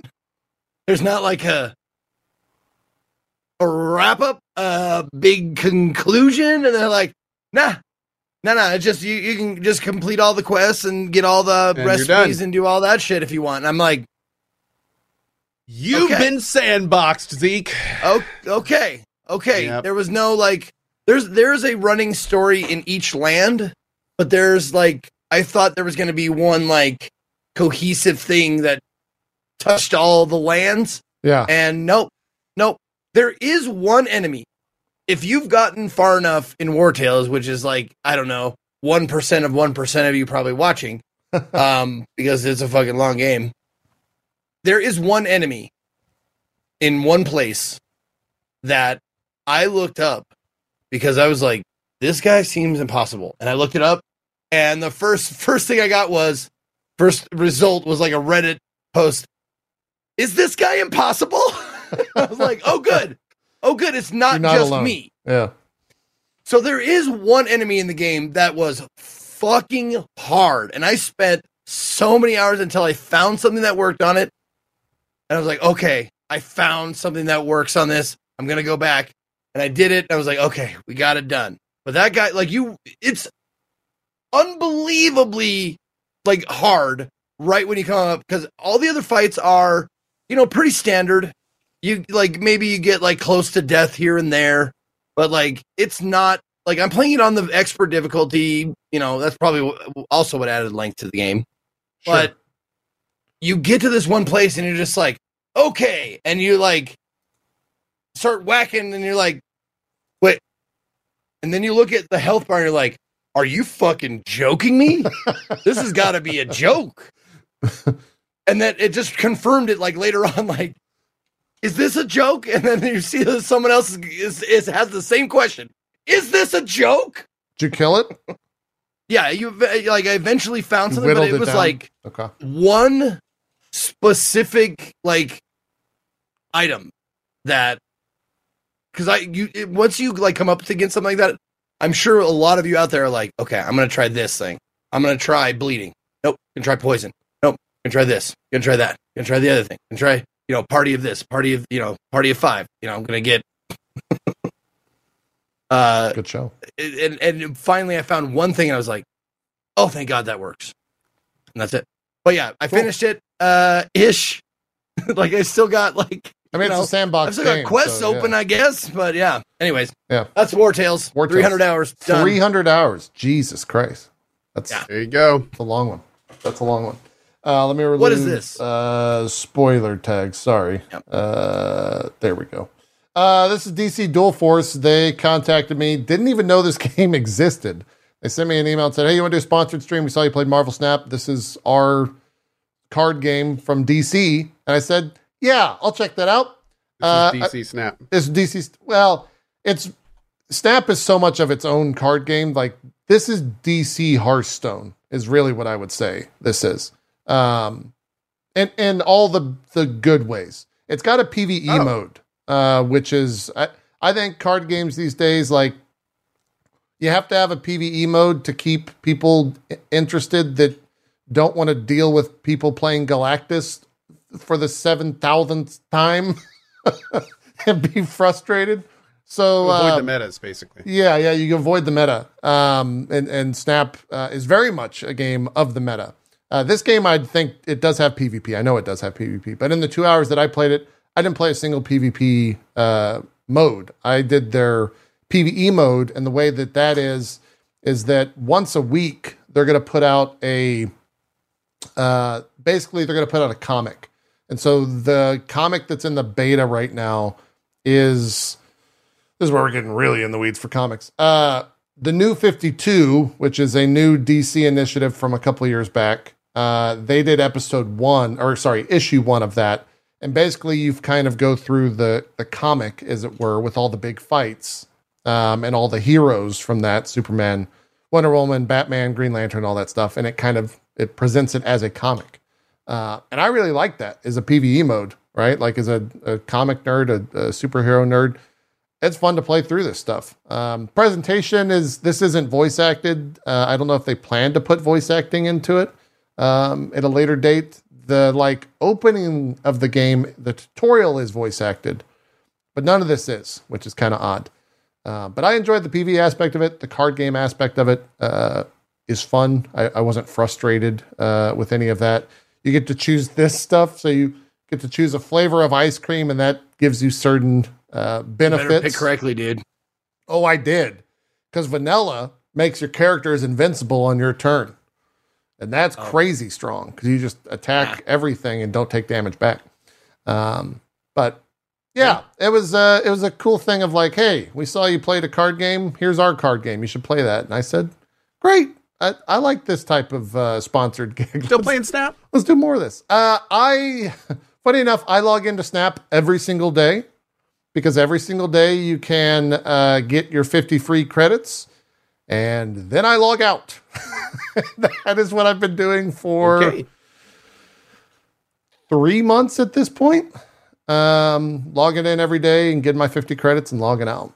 And that's an investment. What is the sunken cost fallacy? What is it where you like? Yep. Oh yeah. You put sunken cost fallacy. You put money into it and you're like, put so much into it at this point, you just have to keep going. You have to keep going. That's exactly right. That's exactly right. Yep. And every once in a while, I get next to the cap. I didn't have the name up. That's DC Dual Force. I'll get next to the cap of 10,000, and I'll be like, yeah, let's just okay, I upgraded that card. I can get this card. Okay, great. See you tomorrow, Snap. And then I close the app and move on. So to answer your question, am I playing actively? No. I'm still booting the app though every single day because it takes 30 seconds to collect my 50 credits and move on. But it's also because I put, let's say, an amount of money into that game. And I would feel bad if I just quit cold turkey. So yeah, that's that. Sunk cost. Yep. Sunk cost. Yep. Sounds familiar. Yeah. Sounds familiar. When I used to play poker, it's like, well, I know I'm beat, but I already have $50 in the pot. So what's another $3? Like, no. Save that $3 and fold, dude. Save that $3 and fold it. If you know you're beat, just save it and fold. You're good. Yeah. Have you? That's $3 that you didn't lose. Have either of you noticed the resurgence, talking about like spending money in games and whatnot, in the streamer world, that knife opening is all the rage again? People are back to opening boxes and CSGO, and I'm buying, this one's 16 grand. It's a big ass. Look at this. Can't wait till someone launches or finds a new website and we go down that whole fucking rabbit hole again sometime in the future. Because is it still like shitty? Like people are doing shitty things, or no? It's just it's at the stage in case opening where that's the stream, right? Like I'm going to drop hundreds of dollars to try to get a case. Speaking of that's the stream. NPC. We didn't talk about that. That's right. Yeah. Is it what I think it is? Is it what I think? I don't know what you think it is. People paying? Is it people paying a real person to do voice lines? Yeah. Whatever their menu is. Yeah. Sure. Okay. It is. It's the TikTokification of live streams, is what I would say. I mean, to be fair though, ice cream's so good. Ice cream's so good. Yum yum yum. Yeah. So the object is to repeat the things exactly, like say them exactly the same way every time, no matter if you have like the gang or the ice cream, like you have 3 gangs in a row, then you have 3 ice creams, and then you have gang again. Say exactly the same, like you're a fucking robot. The point is that you are a robot with an idle animation. It's a play. Supposedly it's a play on like AI stuff. And it's like you are an NPC in a video game, and as people give you money, you react to it the exact same way every time. Yeah, that's the entertainment. People are making about $7 grand a day for 5 catchphrases, is what they're saying on this article on The Guardian. Mm-hmm. So it's lucrative. And they don't talk in between, right? No, they don't ever. They break try character. not to. It's like a street performer. That does that does like the standing still kind of thing. The robot, that's the point. The point is they're in that mode, so they're not supposed to do anything, which is hilarious because apparently one of them, like their kid acted up while they were doing it, and she just starts going off on him in French like midway through, and then goes right back into it, and it's just kind of like whoops. Are you guys cool if I play a clip of it? Go wild, go ahead. Yeah. Wow, a lot of gift for you. Flowers for me. Beautiful. And this girl pops popcorn while she does it too. Ice cream so good. Ice cream so good. Keeping money gun. I got your name. Wow, a lot of gift for you. Hee-haw, yes. You got me feeling like a cowgirl. What is she writing down? Gang. Ice cream so good. Go crazy. Go crazy. Ice cream so good. Yes. This must be so tiring. It's gotta be tiring. It's so cute. Do this for hours? Oh, thank you, baby. I love you. No. Ice cream so good. Oh, okay. It's not even my birthday. So ridiculous. Oh my god, dude. So absurd. Like I can't. It's so absurd. Oh my god. It's just an absurd. Well, dude, I mean, like people are giving them so much money. So much money, yeah. So much money. Dude, you guys, and now you know about it, and you're not going to stop thinking about it. Yeah. I can't believe any of you out there are even the smallest bit surprised or horrified. Oh, I'm not at all. Yeah. Whatever. Oh, no, I'm talking about people in the chat. They're like, "Oh my god, what? Like, are you serious?" Like when that like mukbang shit came out, like the fucking ASMR. Like I don't get ASMR at all, and everybody's like, "Oh, sometimes it's really, really good." I'm like, really it's never good. It's never. It's terrible. Always. Are you serious? Oh, that's funny, man. And then I saw that and I was like, oh, of course there's that. There's going to be like, just the I'm sure there's already a porno adaptations of it. Like, funny enough, when it first started, it was fetishized. Oh, so, really? Like there were articles going around that like this isn't good because it's fetishizing like the women that are doing it and all this kind of stuff. God. But then that played into like a whole new, discourse of, well, who cares? Yeah. If they want to do that, they can do whatever they want. And, so it was, it's a whole thing. But funny enough, again, exactly what they said when ASMR started. You know, oh, now people are they're licking the mic. You know, it's just cyclical. It's cyclical. And this is the new random internet trend. I'm sure give it a year or two, we'll get the next stage of whatever that is. Yeah, and I'm excited for it. What's funny is she wasn't doing it, but so many people are doing it as a joke. A lot of big YouTubers are doing it now too. Yeah. But what's really funny is a lot of them have actual idle animations. Yeah, they'll do so this. like while they're waiting, they'll be sitting there like this thing. And they'll just sit there just like an NPC in Skyrim, you know, and just like do their little idle animation while they're waiting for people to give them money. It's wild. It's wild. Yeah. No, I'm gonna do the Definitely same thing. Interesting. I'm gonna do one of these NPC streams, and it's going to be the lowest bid amount you give is 1, right? I have I have no clue how the monetization works. Everyone's doing it on TikTok. Yeah, so it's all on TikTok. That's the thing. It's It's not TikTok. big on Twitch. The thing you can do on TikTok is you can contribute with like these little emojis essentially, and they're worth different amounts, I think. Yeah. So as they contribute Flowers the money and- for the emoji, exactly. So and it's that kind of thing. Yeah. Well, I'm going to do an NPC stream. Yeah, it's not on And Twitch it's going yet. to be That's a good point. 1 bit, 1 bit, and the thing that I'm going to do is going to be 10 minutes long. So. Oh wow, ice cream's so good. So let's read this expert from. You just read a page King and from I. Game of Thrones. Yeah, Exactly. King and I, yeah. Exactly what I'm going to do. Do it. That's great. Except I will do nothing so arduous as reading or talking. It will be like I will just stare at the eat camera a sandwich. for 10 minutes. I think eat a sandwich will be like the thing, or just eat 1 chip at a time for 10 minutes. Yeah. It honestly is, unless I'm mistaken, I think it's the first thing that's really taken off on TikTok when it comes to their live streams. Because for the most part that I've seen, the biggest live streams on TikTok were like people streaming the Taylor Swift Eras tour, people going to Disney and streaming their like theme park experience, and then kind of in the like 100 to 500 viewers, it was Twitch streamers just exporting out their streams to TikTok at the same time and hoping to try to grab that audience. And now these NPC streams are taking like 20, 30, 40, 50,000 viewers live. And that's the first time I've seen those streams get to that size in that multitude of streams. So TikTok's probably just like, let's fucking go. Like we finally found an audience. It's these NPC folk. Let's try to monetize them and bring them in. So we'll see. That would be like a circle of hell for me if I was made to sit down and watch those NPC streams, because that's one of my like. Did we still say the word trigger? It's one of my hugest triggers is loud repetitive noises, and especially mouth noises. Oh, like don't tune into that. I'm just then, like, yeah.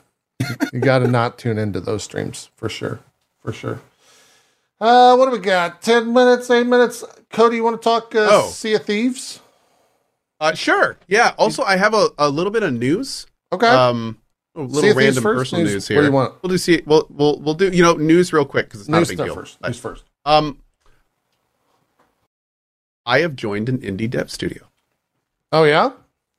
Yeah. I am actually officially a producer. Nice. I'm meeting with them every single week. They pitched me their idea a couple months ago.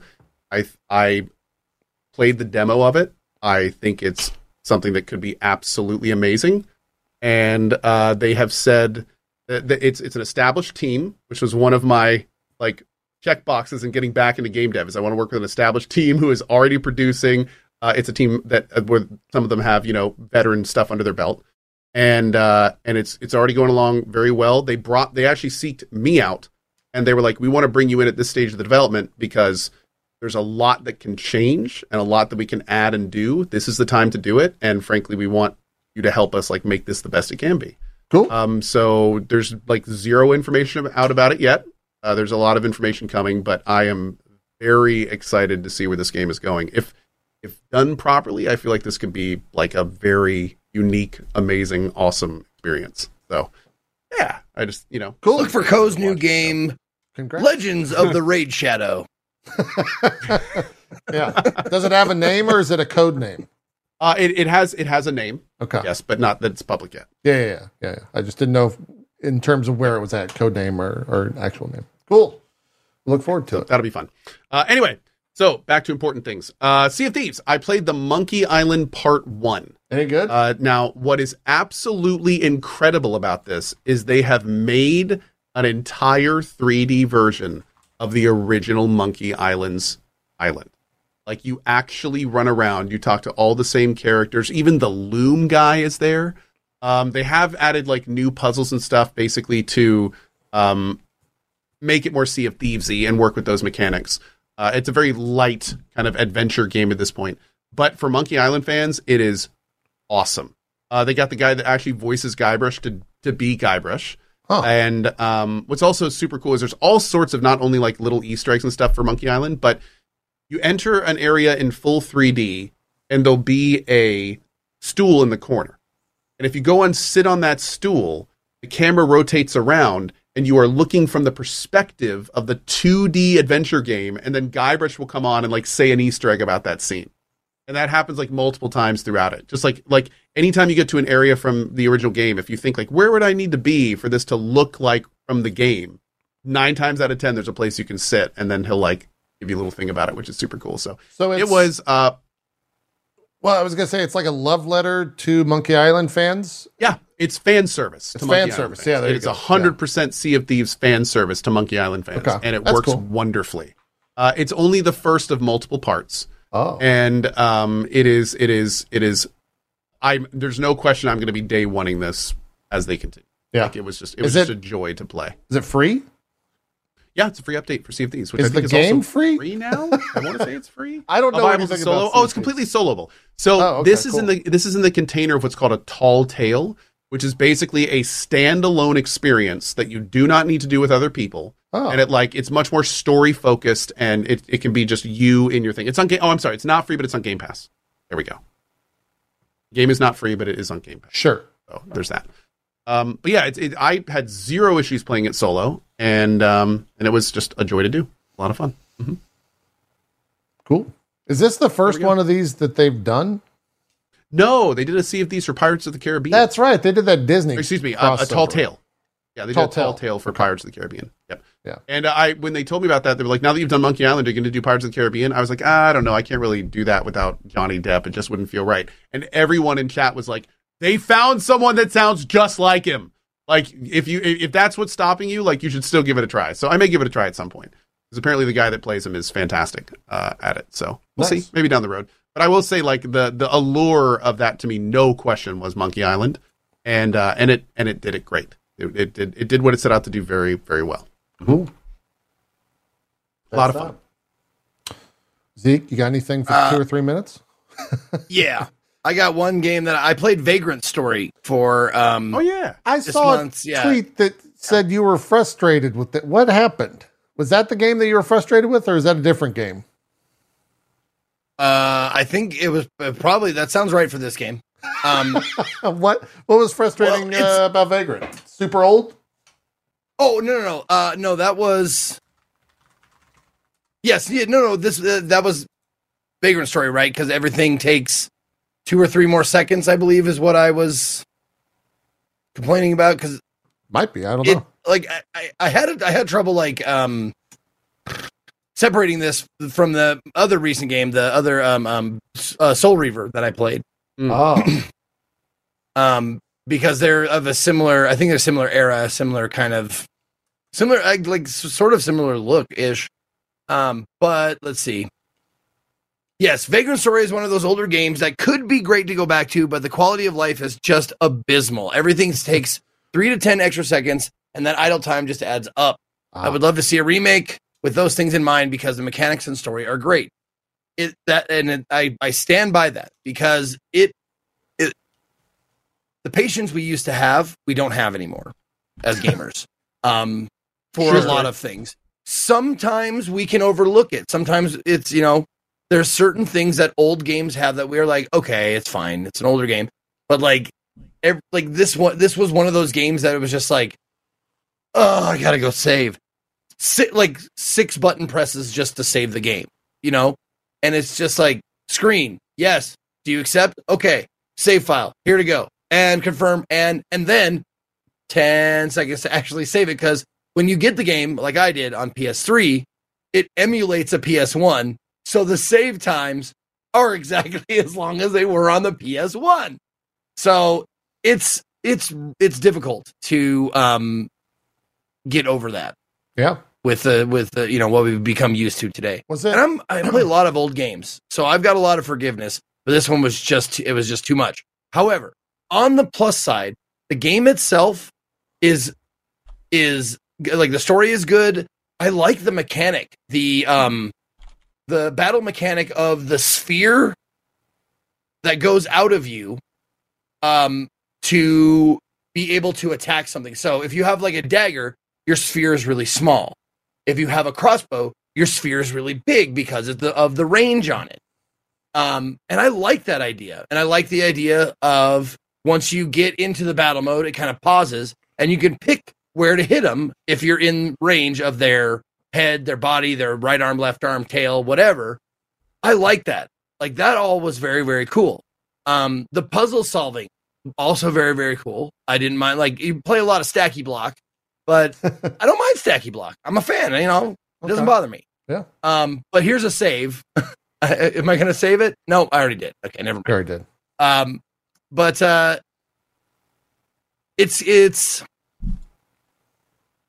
another one of those, like, it's semi-punishing, like, on boss fights. If a boss, like, you're learning the boss and then you die, you're like, okay, go back to the save point, go back to the boss, and you have to sit through the fucking cutscene again. You're like, oh, God. Like, the fourth time, it's just like, oh, motherfucker, these, like, slow, like, cinematic cutscenes. You see the foot, like, step in the frame, and then you see the other thing step in the frame, and they're all, like, a minute long, and you're just like, shit. Like, and you can skip some of them, but not the boss ones. No, bosses like, there are are certain, like, yeah, you gotta watch that shit every time.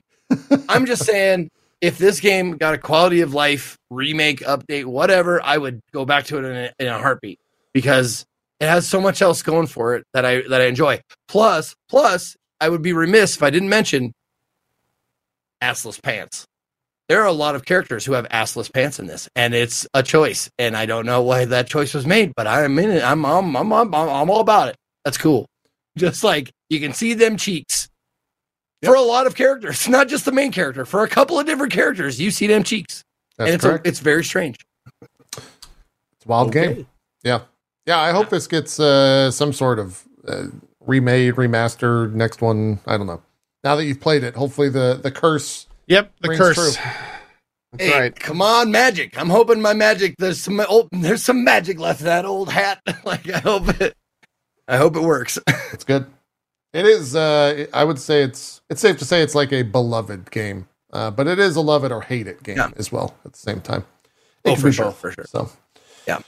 Cool. That's it. Cool. That's our show. Let's do some shout outs. Let's wrap it up. I don't think we're going to have a guest next week. We'll see. I'll let you guys know. But I don't have anyone planned at this moment. The 30th. 30th, yeah. Yeah. Okay. So we should be good. Let's do some shout outs. Zeke, start us off. What up, everybody? Thank you for joining us. Big thanks to Sven from Larian Studios for joining us and answering all the Baldur's Gate questions we could throw at him in an hour. And let me say, that dude had better answers, good answers to my joke questions. I was like, I wasn't expecting like an actually useful, good answer to my stupid joke question, but he absolutely did it. So hats off to Sven for joining us. Thank you to Ko and JP also for being the co-host every week. My name is Ezekiel the Third. You can find me at / Ezekiel_I on Twitch, Twitter, and YouTube, and Ezekiel the Third all spelled out on Instagram and TikTok. If you want to join me on Tuesday, it looks like I'm going to be finishing up the last couple of hours of My Friendly Neighborhood. If you want to see the conclusion of that puppet, legally distinct Muppet. Legally distinct, correct. That puppet show horror thing, survival thing. I'll be doing that, and then after that, I will be checking out. Yes, I have been influenced I'll be checking out that Halls of Torment. Halls of Torment. It's good. It's great. Yep. Have fun. You're gonna like it. Yep. So I'll see you then if you want to come on over. Thanks for watching. Cool. Shout outs. Hi. As always, thanks to JP and Zeke for the show. And a huge shout out to Sven. Just incredible to have him on. Not only, again, right before the release of the game they've been working on for 6 years. It's been incredible. So, yeah, huge thanks to him and everyone who submitted questions, which he answered a bunch of. Awesome. On that note, hi, I'm Ko. I'll be on tonight for some Cozy Quest, and then tomorrow morning for more Remnant 2. We've got a lot of stuff coming up this week as we get everything ready for Baldur's Gate in 11 days. So I very much hope to see you guys here for that, or next week for all that fun stuff too. So thanks for watching and have a good one. Hey, speaking of Baldur's Gate, did they say anything about Steam Deck?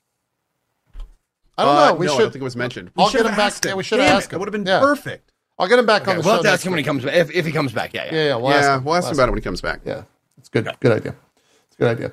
Hi, hello. How could I forget that? I don't know how we forgot it. What am I doing tomorrow? Tomorrow we got a sponsored stream. We're playing some Assassin's Creed. Ubisoft sponsored us because I think they're doing a sale. I don't know what's happening. I'll talk about it tomorrow when I get the cheat sheet to tell me more about that sponsored stream.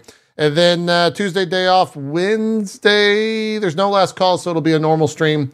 Thursday, I think, is Puzzler Day. So I'm going to play a bunch of puzzle games, probably Viewfinder, probably Q Remastered, probably that Mars game. And we'll do it at cosplays. It's a Thon reward that the community supported. So that's Thursday. Friday is the big Final Fantasy XIV Fan Fest day. So I think they're going to be showing 7.0 trailer or something. They got a keynote. We'll be watching that live. Saturday is ExileCon. That's later in the day, I think around 6 p.m. Eastern. I'll be watching that. I'm sure a lot of other creators will be as well. Me too. Yeah. I think if you want to join me and Gassy Mexican, they're doing like a big sponsor push for that coast. They're getting a lot of people. Yeah, I'm in there too. Yeah. Okay. So Yeah. we'll figure it out. Yeah. We'll chat. That's next Saturday. And then Apparently this one's gonna be big, man. Yeah. They got a ton, there may be some big stuff there. Yep. Ton of people sponsored for it. Yeah. So they're doing a big marketing push. We'll talk about it next Sunday. I am Which one is that? Exoprimal? Path of Exile. ExileCon is Path of Exile. Yeah, it's their big, Okay. their big event. They're going to show a lot of Path of Exile 2 stuff. They'll probably talk about their new league or season. I don't know what PoE calls it. League, I think. That's in August sometime. They'll probably announce that.